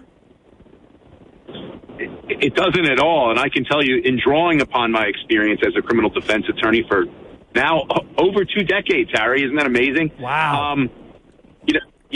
I can tell you I had a case with Assemblywoman Swift's brother where no one really knew who the alleged shooter was. And our clients were in jail on originally $1 million bail. I think we were able to get it reduced to $500,000. And this person, where there is a mountain of evidence, and look, I want to be very clear as a criminal defense lawyer, our United States Supreme Court declares everyone who is accused as cloaked in the shroud of innocence. That being said, there seems to be a mountain of evidence and an admission of murder here. That there was actually some some thoughts that went into it. It's very, very accurate what you're saying. According to an affidavit obtained by Fox News, this guy said that he thought that this 18-year-old Kaylor Ellingson, that's Ellingson for those who want to know, was thought to be part of a Republican extremist group. And I mean, so this is grounds for mowing somebody down? It's quite scary. The bail is exceedingly low, but again, we're all well aware of bail reform, and its proponents are going to say, cash bail was punitive. It was never meant to be punitive, but $50,000 for a life, and this person is out parading around while they have an admission of taking the life of a young man who was full of promise. I don't care what he was doing. He didn't deserve to die. You don't get to play judge, jury, and executioner. And you shouldn't get charged like you were guilty of involuntary manslaughter that could happen to anyone on a dark road, and you don't see something and all of a sudden, oh my gosh, look what's happened, and you're not at all impaired. It just, terrible things can happen. I could see that kind of thing. Somebody with no record, that there was no motivation, didn't know the victim, all of this. But this rises to me, Senator, and we've got to get the halftime break in and maybe comment on this on the other side of the break. This rises to me as a hate crime. This kid's reason for being dead appears to be that he was a conservative Republican, and that was enough for him to be killed like this. That's not involuntary manslaughter to me. And I have to believe, I don't have it in my hands, but Fox News has the affidavit, which means that the DA and all the legal controlling authorities set this absurd bail knowing that this guy has admitted to this. It's mind-blowing. And the fact that the Democrat media, all of them, haven't provided 1 second's coverage. You talk about people that are kind of plugged in. The chairman of the Atlanta County Democratic Party, Michael Suleiman, is a smart guy. He's intelligent. He's plugged in. He doesn't even know about this case. And I rest my case with that comment. How can't you know? Well, they're not reporting on it. That's why you don't know. Back with Senator Testa right after this on the Hurley in the Morning program because of you. WPG Talk Radio 95.5 is South Jersey's #1 news talk radio station. Powered by the all-new BetParks New Jersey Casino and Sportsbook app. BetParks.com. This is the Town Square, New Jersey Info and Weather Network. And this is Harry Hurley at 31 minutes past the hour with 3 stories that you can follow right now on our WPG Talk Radio 95.5 app. I give you everything you need to know. Some are trying to make it complicated and confusing. I give you everything you need to know about the ballot question in Atlantic City and what the new government, the change in government would be if the question passes. It's not complicated. We write about Dave Schaller, who's been promoted. He'll still be with the Sixers, but he's been promoted to actually the owner of the Sixers realm. And that's terrific. And we have a story about Atlantic City. From the Town Square, New Jersey Info and Weather Network, I'm Chief Meteorologist Dan Zarrow. The first full day of fall, definitely a cool one for South Jersey. 50s this morning, only 65 this afternoon. Lots of sunshine, but also an annoyingly brisk, chilly wind up to about 25 miles an hour. Tonight will be the coldest of the week, low 47. Calmer winds, mainly clear skies. And tomorrow we'll have a nice fall day to kick off the weekend. Partly sunny, high 72. Get weather 24/7 wherever you are. Download our free mobile app today. Do you have questions about Medicare? For WPG Talk Radio 95.5. It's Hurley in the Morning, anytime, anywhere, on the WPG Talk Radio app. Harry Hurley on WPG Talk Radio 95.5. We continue with New Jersey Senator Michael Testa. All right, we could keep going, and there's so many things that are going on, hypocritical and of the Stacey Abrams type of, scenario. Let me ask you your take on something that's obviously very, very critical. I interviewed Congressman Van Drew nationally just 2 days ago, and we talked about it. I believe this is the most consequential election that we've had. Now, of course, next year is going to be huge because the entire legislature is up. But for right now, and especially based on the past 2 years of these horrific regressive policies that have been put in place, and 5 million plus illegals that by the end of this year will have made their way in because of the Biden doctrine of the border is open, even though, of course, like everything else we talk about with these people, everything they say, the exact opposite is true. They say the border is closed and that they're doing a good job and they're fixing the problems of, Trump, breaking it. I mean, it's sick. But this election is so critically important. Share your thoughts about it. I truly believe this is probably the most important election of my voting lifetime. I would say 1980 was a huge election because of what President Carter had really done to ruin the country, very similar to what Joe Biden is doing in the last 2 years. Mm-hmm. I have to say, I think this is going to be a very similar election to 1994, which, by the way, was the first election I was eligible to vote in, where, it was famously known for Newt Gingrich making the contract with America. Also, Senator, very famous for the first election of Frank LoBiondo as the 2nd District Congressman. That is, in fact, correct. Absolutely. But I truly believe that it's going to be that time for a similar set of documents. That was 10 pieces of legislation, as we all know, the contract with America. This border issue is so huge. And you talked in the last hour, Harry, about, the parties working together. Chairman Suleiman talked about the parties working together. I can tell you, I just sat on a panel at Seton Hall University a few days ago that was put together by Governor McGreevey for inmate reentry. And we were talking about really the scourge of fentanyl and what's happening in the streets. And it was a great forum. And I have to say this about Governor McGreevey. He has found his life's calling. He sent me a beautiful text, which I don't think he'd mind if I share, because I said to him, you have absolutely found your life's calling. And he said, thank God we believe in a God of second chances. And amen to that.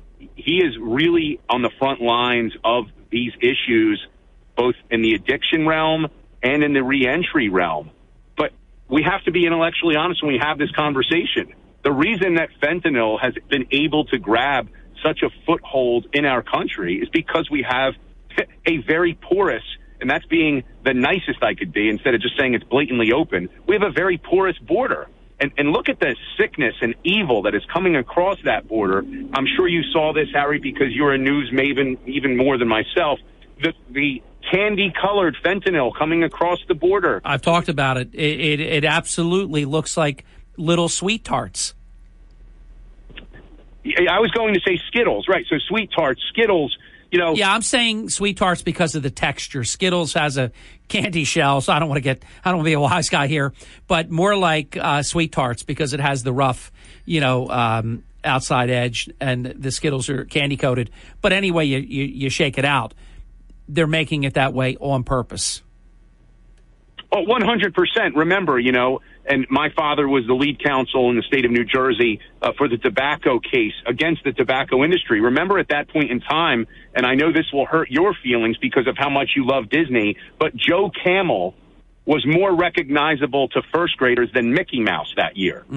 Okay? Yeah. And this is exactly what those Mexican cartels are doing with this fentanyl. They're marketing it to children. And that's exactly what, Camel was doing back then, was marketing cigarettes to children. They made Joe Camel be this cool cartoon character rather than marketing Camel cigarettes to adults. It's sick. It's evil. So we have to have a real conversation about why a soft border policy is bad for a plethora of reasons. And one of them is fentanyl, which is killing our children, grandchildren, neighbors, friends in record numbers. No doubt. And it's so dangerous that you don't even have to ingest it. It's just touching it, being around it, inhalation. You've seen this, police officers that get overcome. Some have died, actually, just from making a stop. It's so dangerous. And again, a lot of this we have Joe Biden to thank for, because he has allowed that border purposely, southern border, all of them in particular, but to be wide open to where drug trafficking, human trafficking, the MS-13, all the different people that want to get in, gangs and terrorists, and of course a whole lot of good people too. But how do you know the difference when just everybody's coming through? It's got to be fixed, and they have no intentions of doing it. We're at 45 minutes past the hour. Final break, and then we'll be right back with Senator Testa for the remainder of the hour uninterrupted. It's Hurley in the Morning on WPG Talk Radio, 95.5. Oh, after Senator Testa, Don P. Hurley dropping by. I know that the senator is a fan of Don. He might be a bigger fan of Don than he is of me, but I don't. I take that, very, very well. No problem with that. We're going to have an official mental health break coming up. We need it, because all this stuff it's getting, I think, very stressful for the American people. When you have to make decisions about how much gasoline can you get, and can you get enough food, and I'll pay this now, and I'll let that slip, and then but I'll try not to go 29 days late because I don't want to wreck my credit, but I can't pay everything right now. There are a lot of people right now really hurting, and I hate to say this, but it's going to get a lot worse. I've been warning people all during this beautiful summer that we had to get ready, because layoffs are coming. It's going to be a very, very challenging time. These interest rates are making everything more expensive. People that could qualify for a mortgage now can't. The rates are going to go up a whole lot more. The Fed chairman has promised it. And this is under the heading of elections have consequences. The failed policies of Joe Biden. All of this is not necessary. I know Suleiman said that it would have happened no matter what. No, it would not have happened. We would not have had this level of inflation. We wouldn't have had just the Georgia seats alone. If we could have kept them, we wouldn't have had trillions of dollars of this spending. This is a tipping point moment in American history with Senator Testa. I am. Hurley in the Morning. WPG Talk Radio 95.5 and on the WPG Talk Radio app. Sean Hannity this afternoon at 3. Now, Hurley in the Morning on WPG Talk Radio 95.5. Thank you. 52 minutes past the hour. Senator, we've just been go from the second that we signed on.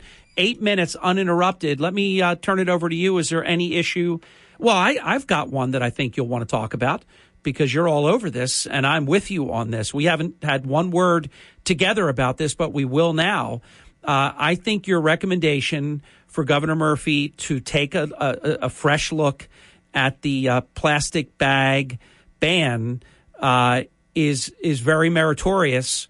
For those who don't know, Senator Testa is of the belief, and I am as well, because I'm dealing with these things.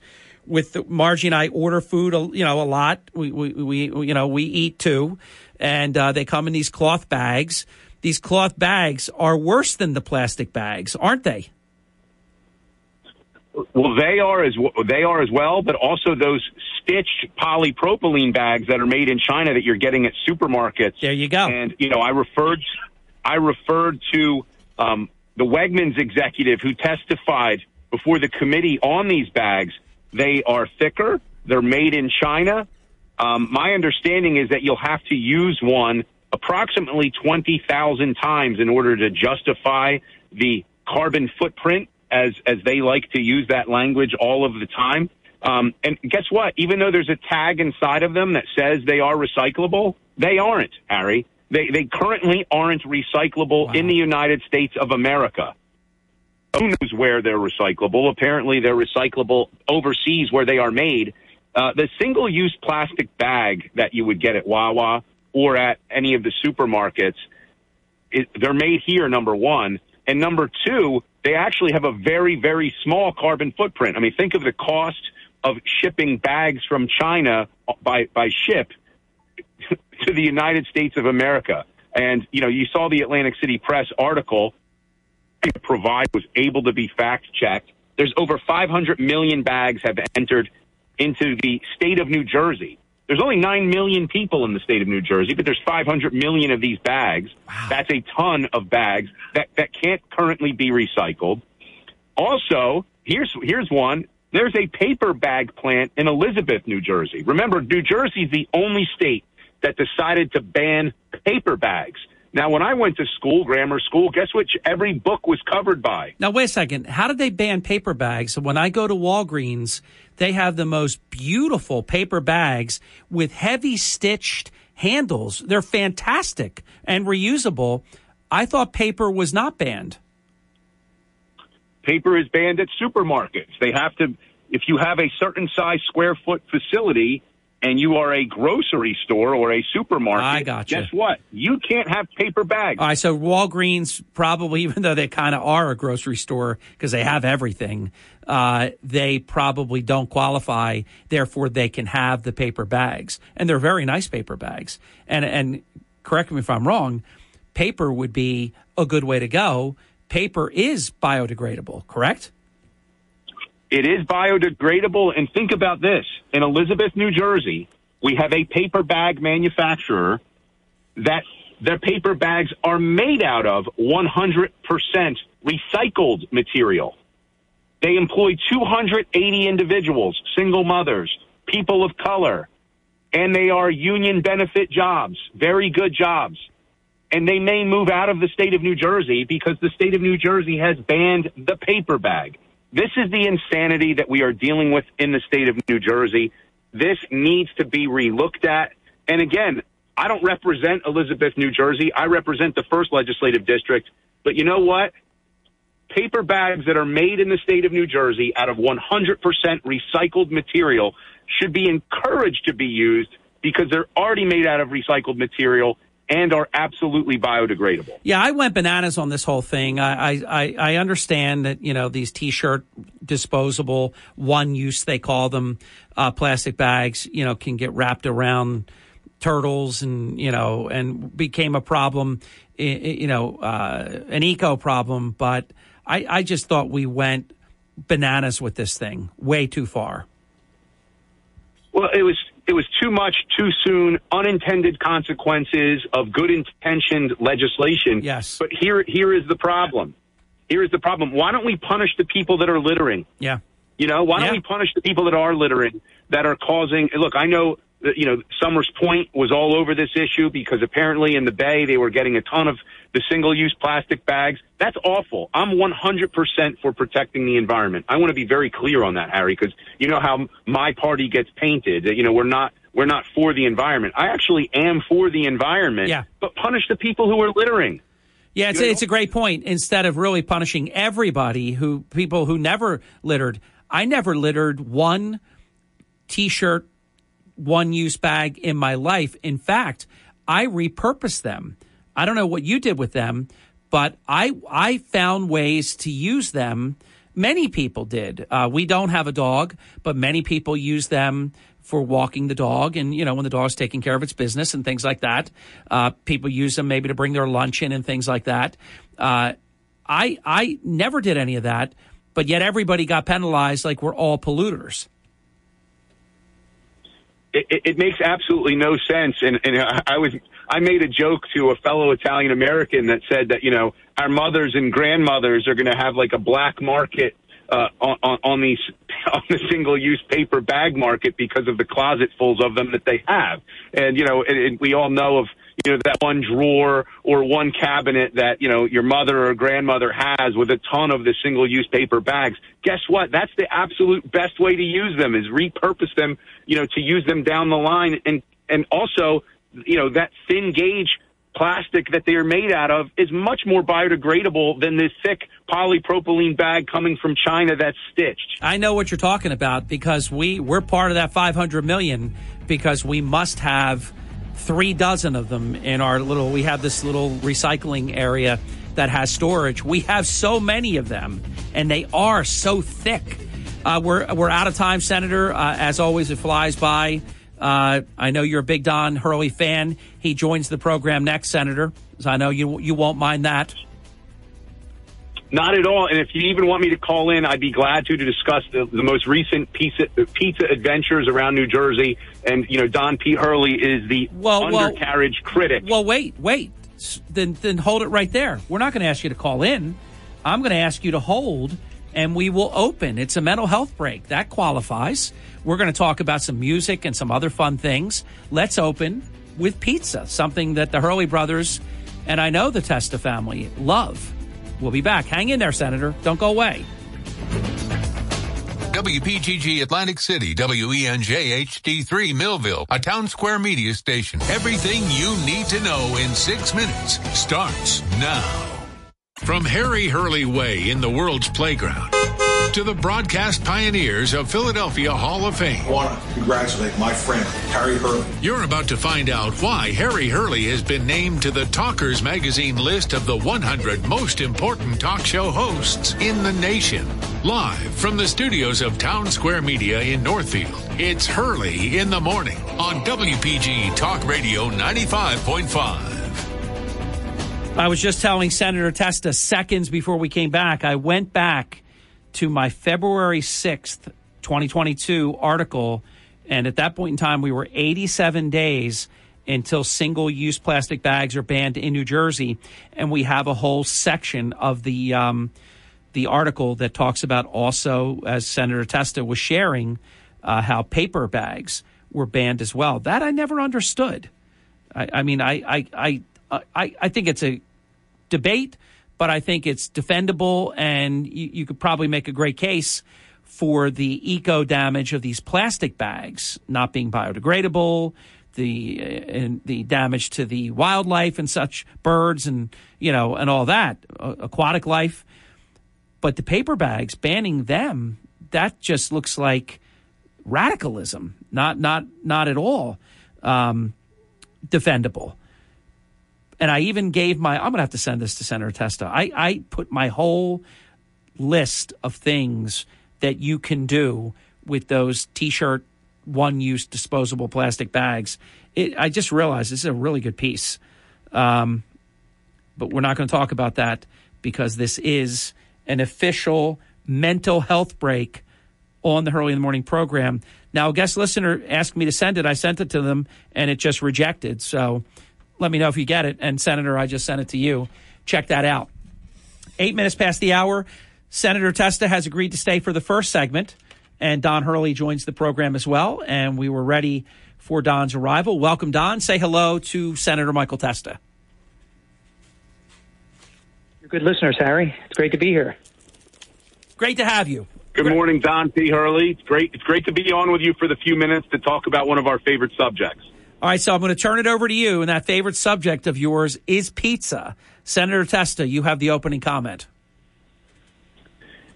Don, I don't know if you've seen our friend and the person that took maybe our dream job in David Portnoy, but recently he has visited a number of New Jersey pizzerias, and I would put New Jersey up against any other state, pound for pound. We have the greatest number of phenomenal pizzerias throughout our state compared to any other state. And New York and Connecticut and Pennsylvania can be mad at me, but guess what? It's the truth hurts, and it is what it is. But I can tell you that I've been to Palermo's Pizza, which he recently reviewed in Bordentown. Excellent pizzeria. But I also went to, in the recent past, I went to DeLuccia's, which he had scored a 9.4. And I have to tell you, that is worth the trip. And if you watched the video of that review that David Portnoy did, he said it was worth a 3 to 4 hour trip each way. And it's about 2 hours for me, and it was worth it. Wow. I have to say, that's dedication. That is loyalty to the cause. El Presidente doesn't hand out 9.4s very often. To put that into perspective, getting any eights is, yeah. Go ahead, put it in perspective, Senator. Put that in perspective. John's of Bleecker Street, which is legendary. It's legendary. And Di Fara in Brooklyn is another legendary pizzeria. Both of them got 9.3s. DeLuccia's in Somerset County got a 9.4. I have to tell you, I've had John's at Bleecker Street. I have not had DiFara in Brooklyn. It's on my list. I got to tell you, the Luchas earn their score, rightfully so. Very impressive. Yeah, we're going to have to do a road trip someday, you guys. We're just going to have to do it. It's imperative. I mean, this again, it was a brick oven from 1917, I believe, and it was in the pizza peel. It looks like it's about 15 feet long because of how deep the oven is. Really, just incredible. Really incredible. Give us your take on that. How much does that matter? An older oven, is there something that gives it a different texture, a different quality? What can you say relative to that? I think the older brick ovens that are either coal-fired or, wood-fired, this one is interesting. He actually cooks with residual heat. It's actually heated by oil, and it's all residual heat. When he's cooking pizzas, the oven is technically off. It's just retaining all of that heat, and it really, I think, takes a master to understand the different nooks and crannies of the oven to understand this section is 500 degrees, this section is 450, and I have to tell you, it was absolutely phenomenal pizza. And another place that has that extra long brick oven is Tacanelli's in Philadelphia, a legendary pizza place that, you're only allowed to order so many pizzas because they run out of dough. They only make so much dough, and it is what it is. So I think those old brick ovens make a huge difference, especially, this is a Don P. Hurley plug, if you prefer that crisp, charred undercarriage. And I'm a fan of that, so that's what I look for. Don?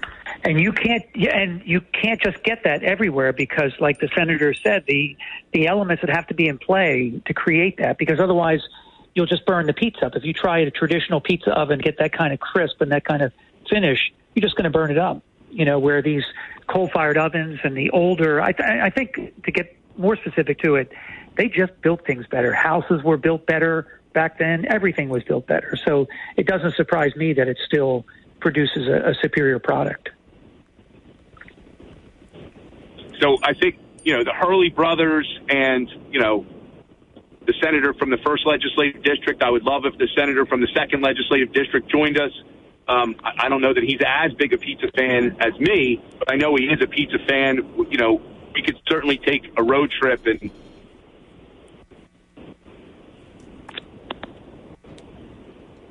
and the senator's mic has cut out. We're going to take a quick time out.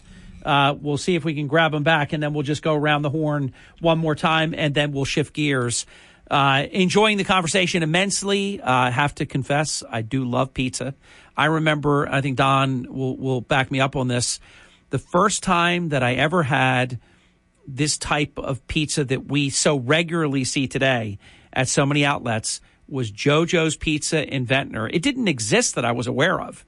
It's not to say you couldn't get pizza, but the pizza store in Atlantic County, if you will, down beach, JoJo's was the first, and it was amazing to watch them throw the pizza pie up in the air and catch it and assemble it right in front of your eyes, and the size of the slices bigger than anything we had ever seen before. If I'm not mistaken, it's crazy, but I think you could get a slice then for 25 cents. And no, that was not in the 1800s. And a beverage was very, very inexpensive. I think for like 35 cents, you had a huge slice, bigger than you see today even, and a beverage for under 50 cents for sure. And I think 35 cents rings a bell. We'll see if we have the senator back. And I know we have Don still. We're approaching 15 minutes past the hour. One more segment with this, and then we'll move on. Mark Levin. If we are relying on the Republican Party infrastructure and bureaucracy to crush the Democrats in November, we're not going to crush the Democrats in November. What made the difference last November in a state like Virginia was not the Republican Party. The Republican Party was irrelevant. Mitch McConnell was irrelevant. They were all irrelevant. It was the grassroots. Mark Levin, weeknights at 6 on WPG Talk Radio 95.5. Listen for the morning edition of the O'Reilly Update with Bill O'Reilly at 10:15 this morning. Now, Harry Hurley on WPG Talk Radio 95.5. With Senator Testa for one more mini segment, Brother Don. And Senator, you were saying something very listenable and it cut out, but I know we've got you back. You never left, but we couldn't hear it. Closing comment. Listen, I just think that, the Hurley brothers, myself, certainly we should invite Senator Palestina from the second district to come with us, to road trip it to some of these great pizzerias so we can, all score it. Now, granted, we both have phenomenal pizzerias in our districts. I want to be very clear about that. But just to see some of these super high scores that Portnoy has rated some of these pizzerias, I think we owe it to ourselves to, attempt to have the very best on that scale and attract Portnoy to some of the very best that we have in our district. Yes, maybe even to, I know it's an industry convention, but the Northeast Pizza and Pasta Show is coming October 16, October 17 to the Atlantic City Convention Center, where I have watched a lot of his videos and I know he takes one bite and it's always outside and he's got the box in his hand, and I got his whole shtick down. I like it. I think he's got a cool vibe. I like what he does. El Presidente, Portnoy. Also, by the way, very philanthropic. What a beautiful man in terms of his philanthropy. What is if you, off the top of your head, guys, I know he evaluated Tony's Baltimore Grill. I know he reviewed Carluccio's, who I think got a bad rap because it's phenomenal pizza, but I don't think it did very well with Portnoy. And I think it was just, I remember the pizza that he got, and I don't even understand it because I've never seen anything other than high quality come out of that oven. But he didn't like it. And I know he's done a few other locals. What is his favorite local that you can remember, if it's not putting anybody on the spot? I think his favorite local was Mac and Manco's. Oh, my gosh. And I like Mac and Manco's, but come on, give me a break. Well, no, you asked the question. No, that wasn't to you. No. I'll have to disagree with Don P. Hurley on this one.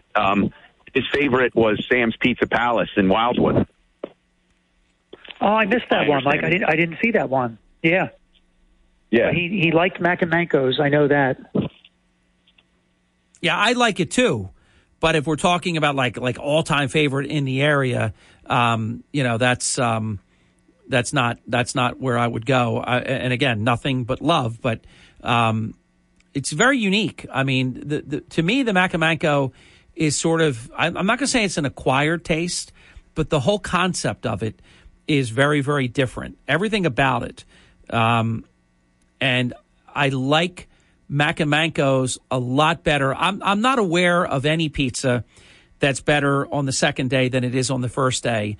But I have learned some things. My daughter's very good at this. I have learned how you can make it return almost as good as it was when it was freshly cooked. We do topics sometimes, Senator, food that's better the second day than it was the first day, and it exists, and there's a reason for that, and we go into that. But pizza isn't one of them to me. What do you say to that topic, Senator? I would agree with you, but that methodology that I believe you're hinting at learning from your daughter as to how to reheat pizza, and it's typically in a skillet with a few drops of water and a lid, if that's the methodology that you're talking about. Yes, that's it. Works exceedingly well. Al Santillo, another place that Portnoy rated through the roof, and it is very deserving of the rating, will tell you that his pizza, which is also made in a 100-plus-year-old brick oven, he will tell you that his Sicilian pizza ages well for 4 to 5 days and will even be better. Wow. At the second, third, and fourth day. That's what he tells you. Now, what do you do to make that a reality? What's the process? Because if it's been in the refrigerator for a couple of days, what do you do that it's able to come right back like that? He says to heat it in the oven. I know. That's the other method. The thing you don't want to do is don't put it in the microwave. I know they make these things that they say it's shaped like a triangle, and you can put it in that device, and you put that into the microwave.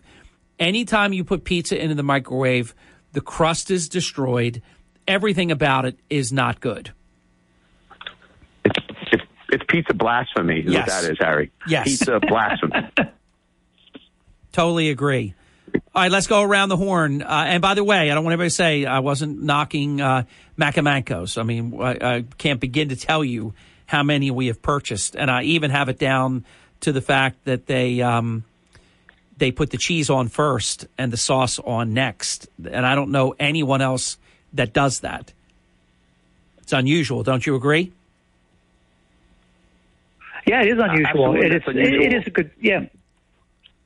Go ahead, Mike. That's unusual. Maruka's in Seaside Heights does a very similar, but I will tell you this, Harry, I would never knock Manco and Manco. Oh, no. That is, to me, and I can tell you this, and, the great Assemblyman Antoine McClellan is from Ocean City, and he knows I truly believe this. It's not the summer or the start of the summer to me until I've had a Manco and Manco pizza.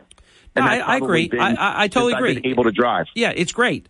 I like watching them make it, too, because they got the foot pump thing, and they got a hose, and they're pouring the sauce on top. I mean, it's a cool setup, and it's a great pizza. The rotating ovens, yes, really cool. Yeah. I'm going to say that I don't believe the Mac and Manco, and I'm not used to this Manco and Manco. I know it's been around for years, but I still say Mac and Manco. I'm not aware of it doing well after the first day. It's great when it's fresh. I've reheated it on a second day, and it isn't the same. And that's, that's not a knock. It's just what I have experienced. But a good pizza. There's no doubt about it. No doubt about it at all. And I think we can go all the way around sort of full circle here as we conclude this segment. I know that Senator Testa is arriving at an appointment, and we're getting close to the bottom of the hour break, too. We are blessed. This area, when you count Atlantic, Cape May, Cumberland County, just the Tri-County area there, if we try to add up, we have countless pizza shops, don't we? Not only just countless pizza shops, but legendary pizza shops. Yes. What's the oldest pizza shop that you can recall right now? The one with the most years of consecutive service?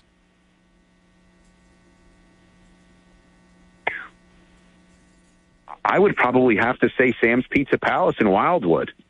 And how They've far? Been around for generations. I mean, generations. I have to say, their story is on the wall at Sam's Pizza Palace. That's been there a very long time. I would say since the 50s. I was going to say more than 50 years, and of course that'd be more like 70. Probably, Harry, for our region, Atlantic County would have to be if the Canusio family is still, if any of them are still in the business. Their hand-rolled pizza was the first in this whole Atlantic County region. Which probably goes back at least 55 years? Yeah, easily. Was it 1969 we walked? Remember? And, he's still alive, Harry, Mr. Canusio. It's amazing. You're kidding me. He tapped us on the shoulder and said, "You want to pre-slice a pizza?" I'll never forget that. Oh, yeah. Because they hooked us right away. We were hooked with free pizza, and from then on. But we had never seen anything like that before. Well, yeah. We all grew up with Tony's Baltimore Grill, and that wasn't necessarily a hand-rolled pizza. But, when you grew up with it, I love Tony's Pizza. Portnoy hated it because he's not from here. It was maybe that's the acquired taste you were talking about. But yeah. I love Tony's Pizza. I do too. But I could see why he wouldn't, though. It's a frozen shell, right? Isn't it? And some other things that I think so. Yeah, he wouldn't accept, with what, he does and all these different pizzas that he has had the opportunity to review. Senator, closing pizza comment. Don P. Hurley's 100% correct. We are blessed with, I think, some legendary pizzerias in Atlantic, Cape May, Cumberland, Gloucester County. We're really blessed here in South Jersey, and everybody wins. But to your point about Port, has openly stated what his favorite style of pizza is. It's what he calls a bar pie, which is an ultra thin crust that's very crispy. That's, so anything that's not that, he's going to score lower. So look, I've had Tony's Baltimore Grill probably at least 100 times in my life. I think it's a great pizza too. I mean, look, again, I'm not one of those critics. I don't have a specific style that I love. Sometimes it's Sicilian, sometimes it's a bar style, sometimes it's Neapolitan, and guess what? Everybody wins every time, in my opinion. So I agree with you. I mean, I'm not a pizza snob at all, and I love pizza. I mean, this might offend Senator Testa, but I don't have anything bad to say about Elio's Pizza or the ShopRite version of Elio's Pizza. 3 slices. I mean, I'm not a pizza snob at all. That's why I'm really surprised that Portnoy didn't love Carluccio, because it's got exactly what he wants. It's crispy. It's thin. It's that coal-fired, pizza oven. Something broke down on that day. I don't know what happened. But as a guy that used to have to live and die by AAA and Mobile coming in once a year each, and it was just horrific if they had bad experiences or service or something just broke down. Because I think under normal circumstances, if you've ever gone in there and you see all the different variety, the margarita one, all these different ones, it's almost impossible to not get a great pizza out of that place, and yet he didn't. Yeah. He you know why, Harry? I think he got the regular oven pizza. He didn't get the coal-fired one. Oh, that was a big mistake. Senator, I know you got to go. Good to talk to you, my friend. Great being with you, and thank you for the extra time with Don T., my good buddy. So you know it. Take care. What a pleasure. Good to talk to you. Thank you. All right, let's get to halftime break in. We'll come back strong with Brother Don. Now, Don had a very cool interview with the Cowsills yesterday. I want to ask him about that, how it went, and then the review that we didn't get to do because Don was on assignment last week. We were both in the house for the conclusion of the summer concert series in Summers Point, and they were fantastic, and everything I expected came true. Love American Style was great, and then the solo with To Sir with Love was amazing. I mean, when I sent it to Mark Giantonio and to Tom Cantone, Mark wrote Lulu. I mean, she was that good. And this was live. No studio help, no auto-tune. I'm not saying Lulu can't sing because she's great. And it is my favorite version still. But this was probably the second best version of that song that I have ever heard. Second only to Lulu herself. We'll get Don's take on all of this when we come back. This is Hurley in the Morning. WPG Talk Radio 95.5 and on the WPG Talk Radio app. 500. From the world's playground, this is Hurley in the Morning on WPG Talk Radio 95.5. Well, that was a lot of fun. It's 38 minutes past the hour. It's an official mental health break on the Hurley in the Morning program, Visiting with Don. We just signed off. If you missed it, check out the podcast later. You can, as soon as it's uploaded, you can download it. And you missed a really fun conversation with, I don't put myself in their caliber. I'm not a pizza aficionado. I'm a consumer of the wonderful product, but I would not consider myself well-versed in terms of talking about the carriage and all these different things. Let's shift gears because we would have done this review last week, but you were on assignment. Simply put, I thought the Cowsills were spectacular in Summers Point. Thoroughly enjoyed it. Yeah, they're so great, Harry. I'll tell you, the Cowsills been going since 1965. So it's kind of interesting. They're the youngest. They do the Happy Together tour, so they're the youngest of their generation. You know, they tour with Gary Puckett and Chuck Negron from Three Dog Night and Mark Lindsay from Paul Revere and the Raiders, the Buckinghams. So they're the youngest because they were so young when they started, you know.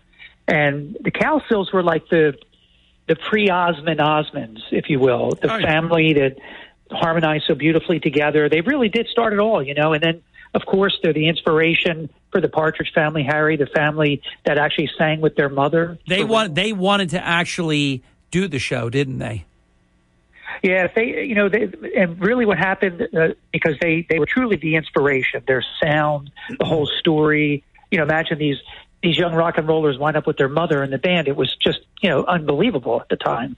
But they wanted actors, Harry. Shirley Jones kind of told the whole story in a great documentary a few years ago and said that, they loved the Cowsills story, but they wanted actors. And then look who they come up with.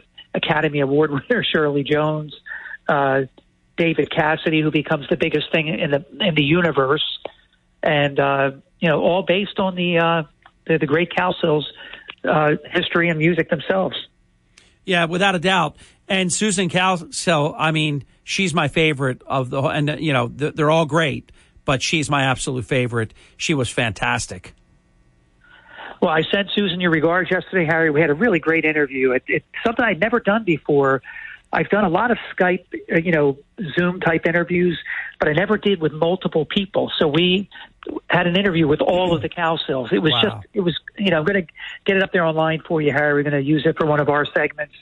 And they've got the whole idea was this new album, Harry, first new music from the Cowsills in 25 years. Wow. And it comes out on September 30th. The album is called Rhythm of the World, which you and all the people that were in Summers Point just a couple of weeks ago heard them debut that song live for the first time. And it's just great. I'm going to tell you something about that, because sometimes you hear something new, and a lot of times fans want to hear the old stuff. I really enjoyed that. When you hear something new, it's almost like one of the talent shows or the music shows, The Voice or American Idol or America's Got Talent. When you hear someone do an original song that you've never heard before and you really like it right out of the box, that's when you know that something is good. I like that. It sounded like it was familiar from the very first time they did it. It's good work. Yeah, well, that's a compliment. And the whole idea, it's funny because you hear songs, you heard The Rain, The Park, and other things. You heard Love American Style, but then you hear something new, and it makes you almost lean a little forward. You listen almost even more closely, because here's this familiar sound from a group you're very familiar with, but here's something you just never heard before. And it's great. We talked about it. It's the Cowsills right where they are today, 21st century, in the second decade of the 21st century, right exactly where they're supposed to be. And it's going to be great, Harry. They sent us the album. I'm going to get it to you today. You're going to love it. It's 11 great cuts. They wrote this while they were all on tour for a whole summer, touring with the Happy Together tour. So they actually wrote this record on the road. It's something they had never done before, and certainly had never done all together at the same time, the three of them. So it's special in so many ways, and we had a real good time with it. I'll get that up for you soon, so everybody can listen and see the interview. You can actually see it. And the quality was good? You're happy with everything? Well, it came out great, Harry. Thanks to you. I thank you very much, because I backed it up with another recording, because the Zoom recording failed. So thank goodness we backed it up. Yeah, we strategized before the interview. We actually did a dress rehearsal, so that worked out very, very well. Don, we'll be right back. Don't go away. It's 43 minutes past the hour, this portion of Hurley in the Morning on WPG Talk Radio 95.5, brought to us by United Methodist Communities at the Shores. And this is something to put on your calendar, because you can join United Methodist Communities at the Shores in Ocean City this upcoming Thursday. That's September 29th, 10 a.m. to 2 p.m. for what they call their Fall Flannel Fest. It is fall, by the way, as today's the first full day. Enjoy live music, hot apple cider, crafters, games, delicious pies, and a whole lot more. If you are considering senior living options for yourself or a loved one, I recommend the Shores. Transitioning to the Shores is as easy as move in, unpack, and experience the abundant life that the Shores has to offer. The Shores is fully remodeled. We've been there recently. It's beautiful, with private apartments, 2 wonderful restaurants, a bistro on the first floor. They have a library upstairs. I mean, it's so well appointed. Has a hotel resort feel to it. It's really outstanding.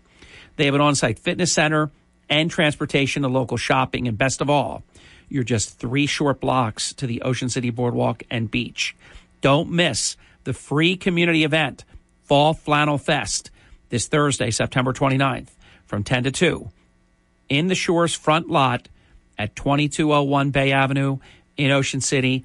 To learn more about United Methodist Communities at the Shores in Ocean City, call 609-399-8505. That's 609-399-8505. Tell them that Harry Hurley sent you. 45 minutes past the hour. Back in just a few minutes. Hurley in the morning. WPG Talk Radio 95.5 FM and 1450 AM. 500. WPGG Atlantic City. WENJ HD3 Millville, a Town Square media station. Hey, a lot of you know that I learned how to use a firearm when I was 11 years old. I've been practicing my entire life, and people ask me all the time, Hannity, what kind of gun should I get? Well, now I'm telling them, go to Henry Repeating Arms. And I always tell them to start just by going to their website, henryusa.com. You're going to get a free catalog. Now, Henry has over 200 models of rifles and shotguns to choose from. They're made with the finest craftsmanship I've ever seen, and you don't beat their performance. Every one I had was accurate right out of the box and reliable ever since. Their company motto is made in America or not made at all. They have a lifetime warranty, family-owned business, and these folks are true patriots who give back to our military, our vets, our first responders, sick kids, you name it. They support gun safety, and they support our Second Amendment. So if you're in the market for a high-quality, American-made firearm, just go to henryusa.com. You get their free catalog, list of dealers, and free decals, henryusa.com. You'll love this company. When you need to know, it's WPG Talk Radio 95.5. That man's giving you good advice. Take it. It's 10 minutes before the top of the hour, 16 minutes until Brian Kilmeade. And a reminder, in case it gets crazy at the end, tomorrow, live and local, 5 a.m., my very good friend Tom P., Rack and Fin Radio, John DeMasi from 9 to 12 noon, Talk with a Purpose, and Carmen Murata, Tony Mark Presents in the 12 noon to 2 p.m. hours. Now, I've got to come clean on something. Well, I shouldn't probably word it that way because I became educated about this after the fact. I cannot believe how many captains of the New York Yankees. I've always just believed it was a very rare thing. I knew of a few, Lou Gehrig, Thurman Munson, of course, Don Mattingly, and Derek Jeter. But it turns out Don shared with me towards the end of the program, there just wasn't time to get back to it. My goodness, this list is unbelievable. There have been 13 New York captains, and I believe that Aaron Judge is going to be the 14th. 13. This is going to floor guest listener Dan, who is probably one of the most intelligent sports aficionados that I know. 1903 to 1907, Clark Griffith. I would have no idea that that was so. 1907 to 1909, Kid Elberfeld. 1909 to 1912, Hal Chase. Then there was a little gap. So you had a Yankee captain from 1903 through 1912. Then you didn't have a Yankee captain again for 2 years until 1914 to 1921, Roger Peckinpah. All I can tell you. Now, this one shocks me because I thought I knew everything about Babe Ruth. I never knew that Babe Ruth was the captain of the New York Yankees. And maybe the reason I didn't know is because it lasted for exactly 5 days. Don has the story behind that. Babe misbehaved, and that was that. But May 20th, 1922 to May 25th, 1922, the Bambino was the captain of the New York Yankees for 5 days. Just almost ridiculous. Everett Scott took over after the Bambino from 1922 to 1925. Lou Gehrig from 1935 to 1941. So I guess actually Lou Gehrig was the captain of the Yankees while Babe Ruth was still a player. And I don't think they liked each other very much, and he probably hated that Lou Gehrig was the captain. Then it was decades. See, this is what I was familiar with. It was from 1941 until 1976 when Thurman Munson became the great Yankee catcher, became the Yankee captain. Now, he died in the plane crash. He was a pilot in a small plane, and he died. He was doing takeoffs and landings, and everything was going great. But then on one of them, he crashed.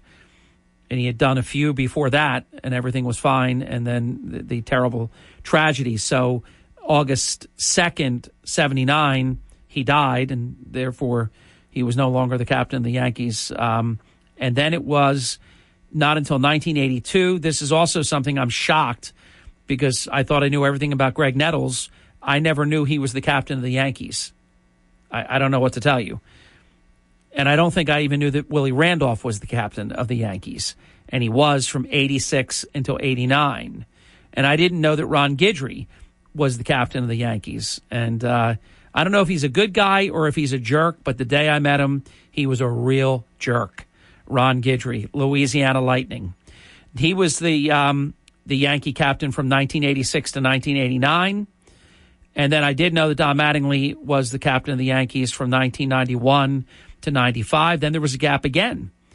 And Derek Jeter became the captain in 2003, June 3rd, 2003 through September 28th, 2014.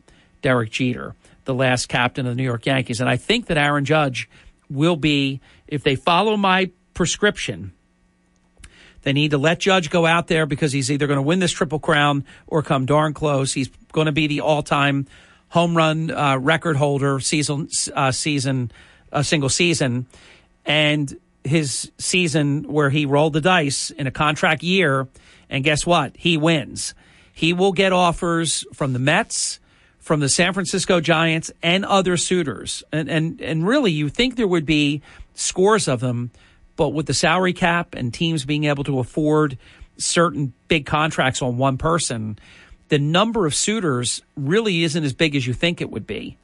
It'll be multiple teams. I mean, the Dodgers, for example, could make room. I haven't heard them mentioned. San Francisco, yes. New York Mets, yes. That would be cruel and unusual if Aaron Judge stayed in New York but was not a Yankee. That would be hard to accept. But then the Yankees have to let him go out there because they didn't sign him. They should have.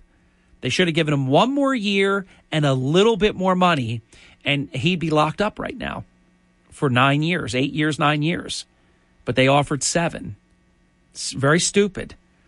You know, you're pinching pennies at that point. Look, you all of them have to accept that in the later years. I mean, look, I'm being honest. I mean, Trout with the big contract, even at age 31 right now, or where he's at, you know, he's been injured now and some things like that. Pujols, the latter years, you know, although he's on a roll right now, you're paying basically for probably 5 years and then hoping you get longevity in the next 5 or more, depending on how many years you give. Now, Judge is 30, so I don't know if he's going to ask for a 9-year deal, if he thinks he could do a 10-year deal to age 40. You have to accept that maybe it's 5 great years, and then you don't know what you're going to get at some point. That's just, unfortunately, the way that it goes, so you pay a premium. But they made a big mistake not signing him. Now to sign him, they're going to have to pay a whole lot more. And then it's not a financial remuneration, but you say to him, we don't want you to go anywhere. We want you to retire a Yankee. We want you to have played your entire career with the Yankees. And we want to also offer you the best contract that we can give you, and here it is, and it's much better than the one we gave you right before the season started, and it's more years, and it's more money, and we want to make you the captain of the New York Yankees. That's what we think of you. That's what I would do, and I think he would sign. We'll see. All right, that's my analysis. And Don, thanks for the help with all those Yankee managers, or rather Yankee team captains. Did you have any idea there were that many? No, I did, but what I did know, I knew Babe Ruth was a captain, and I had known the story, which was basically, back the Yankees won the World Series in 1921. Babe Ruth is the hottest thing in the world. And he had made a commitment to a lot of the players to do what was called barnstorming, Harry. In those days, the players would barnstorm to make money because, they didn't make the money that the athletes make today, of course. And they needed it, not so much Ruth as so many of the other players that he was committed to. So he had made a promise he was going to keep it. This heavy-handed commissioner, Landis, that guy they called him Mountain Landis, he was so big. Kennesaw Landis said, see what happens if you continue down this road. So Ruth defied the commissioner of baseball. He went on that barnstorming tour for the off season, and he promptly was suspended for the beginning of the 1922 season. So the Yankees, to show good faith to Babe Ruth, named him the captain during his exile. Okay, so he had a pretty rough time coming back. I guess he hadn't played in a bit, and he was cold, and the media was brutal on him. And so one day this umpire makes a bad call. It's 5 days into his season, and he picks up a handful of dirt and throws it right in the umpire's face. Oh, boy. How long did he get suspended for that? He was suspended only one game, believe it or not. Wow. But the Yankees, though, to respond to that action, stripped him of his captaincy. So this is a great story. I absolutely love it. I'll tell you what I looked up the other day. You think about the difference. Now, I think Judge's salary this year, because they did avoid arbitration, which was very smart, because when you go into arbitration, the team has to bring up your shortcomings because you're trying to win, because if you lose, then he's going to get couple million more on his side, so they met in the middle, and that was really great. I thought that was smart because you don't want to get into a thing of saying anything about your star player. So that was smart, and I gave them credit for that.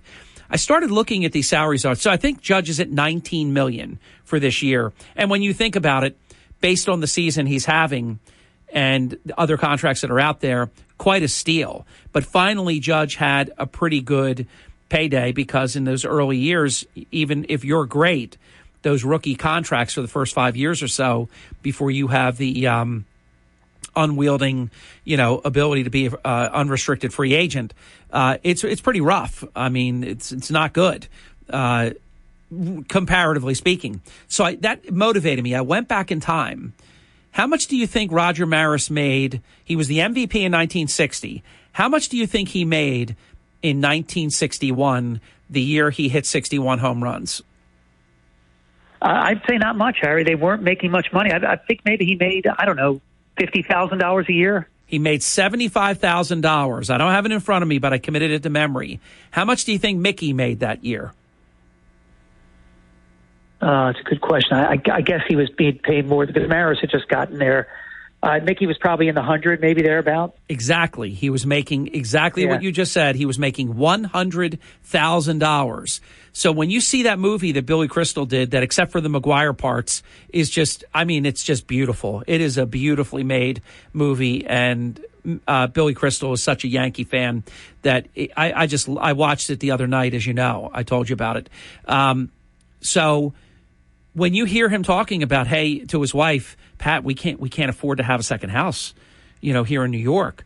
So they were apart a lot of the season, and he was a good family man and kids, and and loved his wife and all that. So they could not afford to have a second residence because he was making $75,000 a year. Sounds like a lot, but look what these. I don't want to say they're bums or anything, but you could have some pitcher that is like 8-14, 8 wins, 14 losses, 4-point-some ERA, and they're making $2-3 million minimum a year. It's crazy. Now I know there's inflation and such, but that's why in those days these baseball players, they played for the love of the game. They had second jobs. They were insurance salesmen, car salesmen. It wasn't like it is now. Oh, no doubt. It's such a different era, and you look at the way people played back then. They didn't go out injured. It's kind of interesting how it all works. But but to get back to it, it's such a great story. I'll tell you, Harry, I'm not big on the Washington Post, but John Feinstein wrote a piece today, very harsh towards Barry Bonds and the steroid cheaters. and very pro Aaron Judge chasing the real record, which he calls not the phony record that's out there, correct, but the real record of Roger Maris. Will you join my cause, my mission? I want to make a push and get as many people involved as we can. That there needs to be, look, if Roger Maris's record had an asterisk from 1961 until 1991, then how can't they do that with these? So I'm saying out of the 8, now it's 9 with Judge, the 8 previous people that did it, only Maris, and I mean having 60 or better, only Maris and Babe Ruth count, and Judge. McGwire and Sosa and Bonds did it a total of 6 times between them, over 60 home runs. I think the lowest was 63. Then there was 64, and then there was 66, and 70, and 73 for Bonds. So that I think is exactly what so far we know. We don't know where Judge is going to wind up. I think he's going to wind up somewhere around 63, 64, something like that. But there should be look, the home runs happened. Baseball sanctioned it all. They knew what was going on. They loved the thing between Sosa and McGwire, and it was so exciting for the game. But everybody knew these guys were completely bigger than they'd ever been, and something was going on. If nobody wanted to admit it, something was going on. Sosa also had cork flying out of his bat that one year and everything. So just cheaters in my estimation. So count their records, but have them as separate records. Isn't that the thing to do? I think so. Hey, you know what? Here, a very interesting thing I learned last night. Roger Maris actually had 163 games that year in 1961. Did you know that? Yes, I did know it, but not until recently. I did a whole monologue on it, but it wasn't literally 163 because it counted as 162. There was a tie game that they had to resolve, so they played 163rd game, and that counted as one game with the other one that had been a tie game, and they counted the stats for both of them. So it's true. If that game didn't happen, Maris would have been at 60. It's a great point. Correct. And we did cover it. Don, that's the music. We got to go. Kilmeade's here. And we wish you a great day, a great weekend, and love the official mental health break that we just had. It was great, and great with Senator Testa, too. Really enjoyed it. Take care, everybody. You too, Don. And looking forward to seeing your video of your interview with the entire Cal Sills family. That's rare to get something like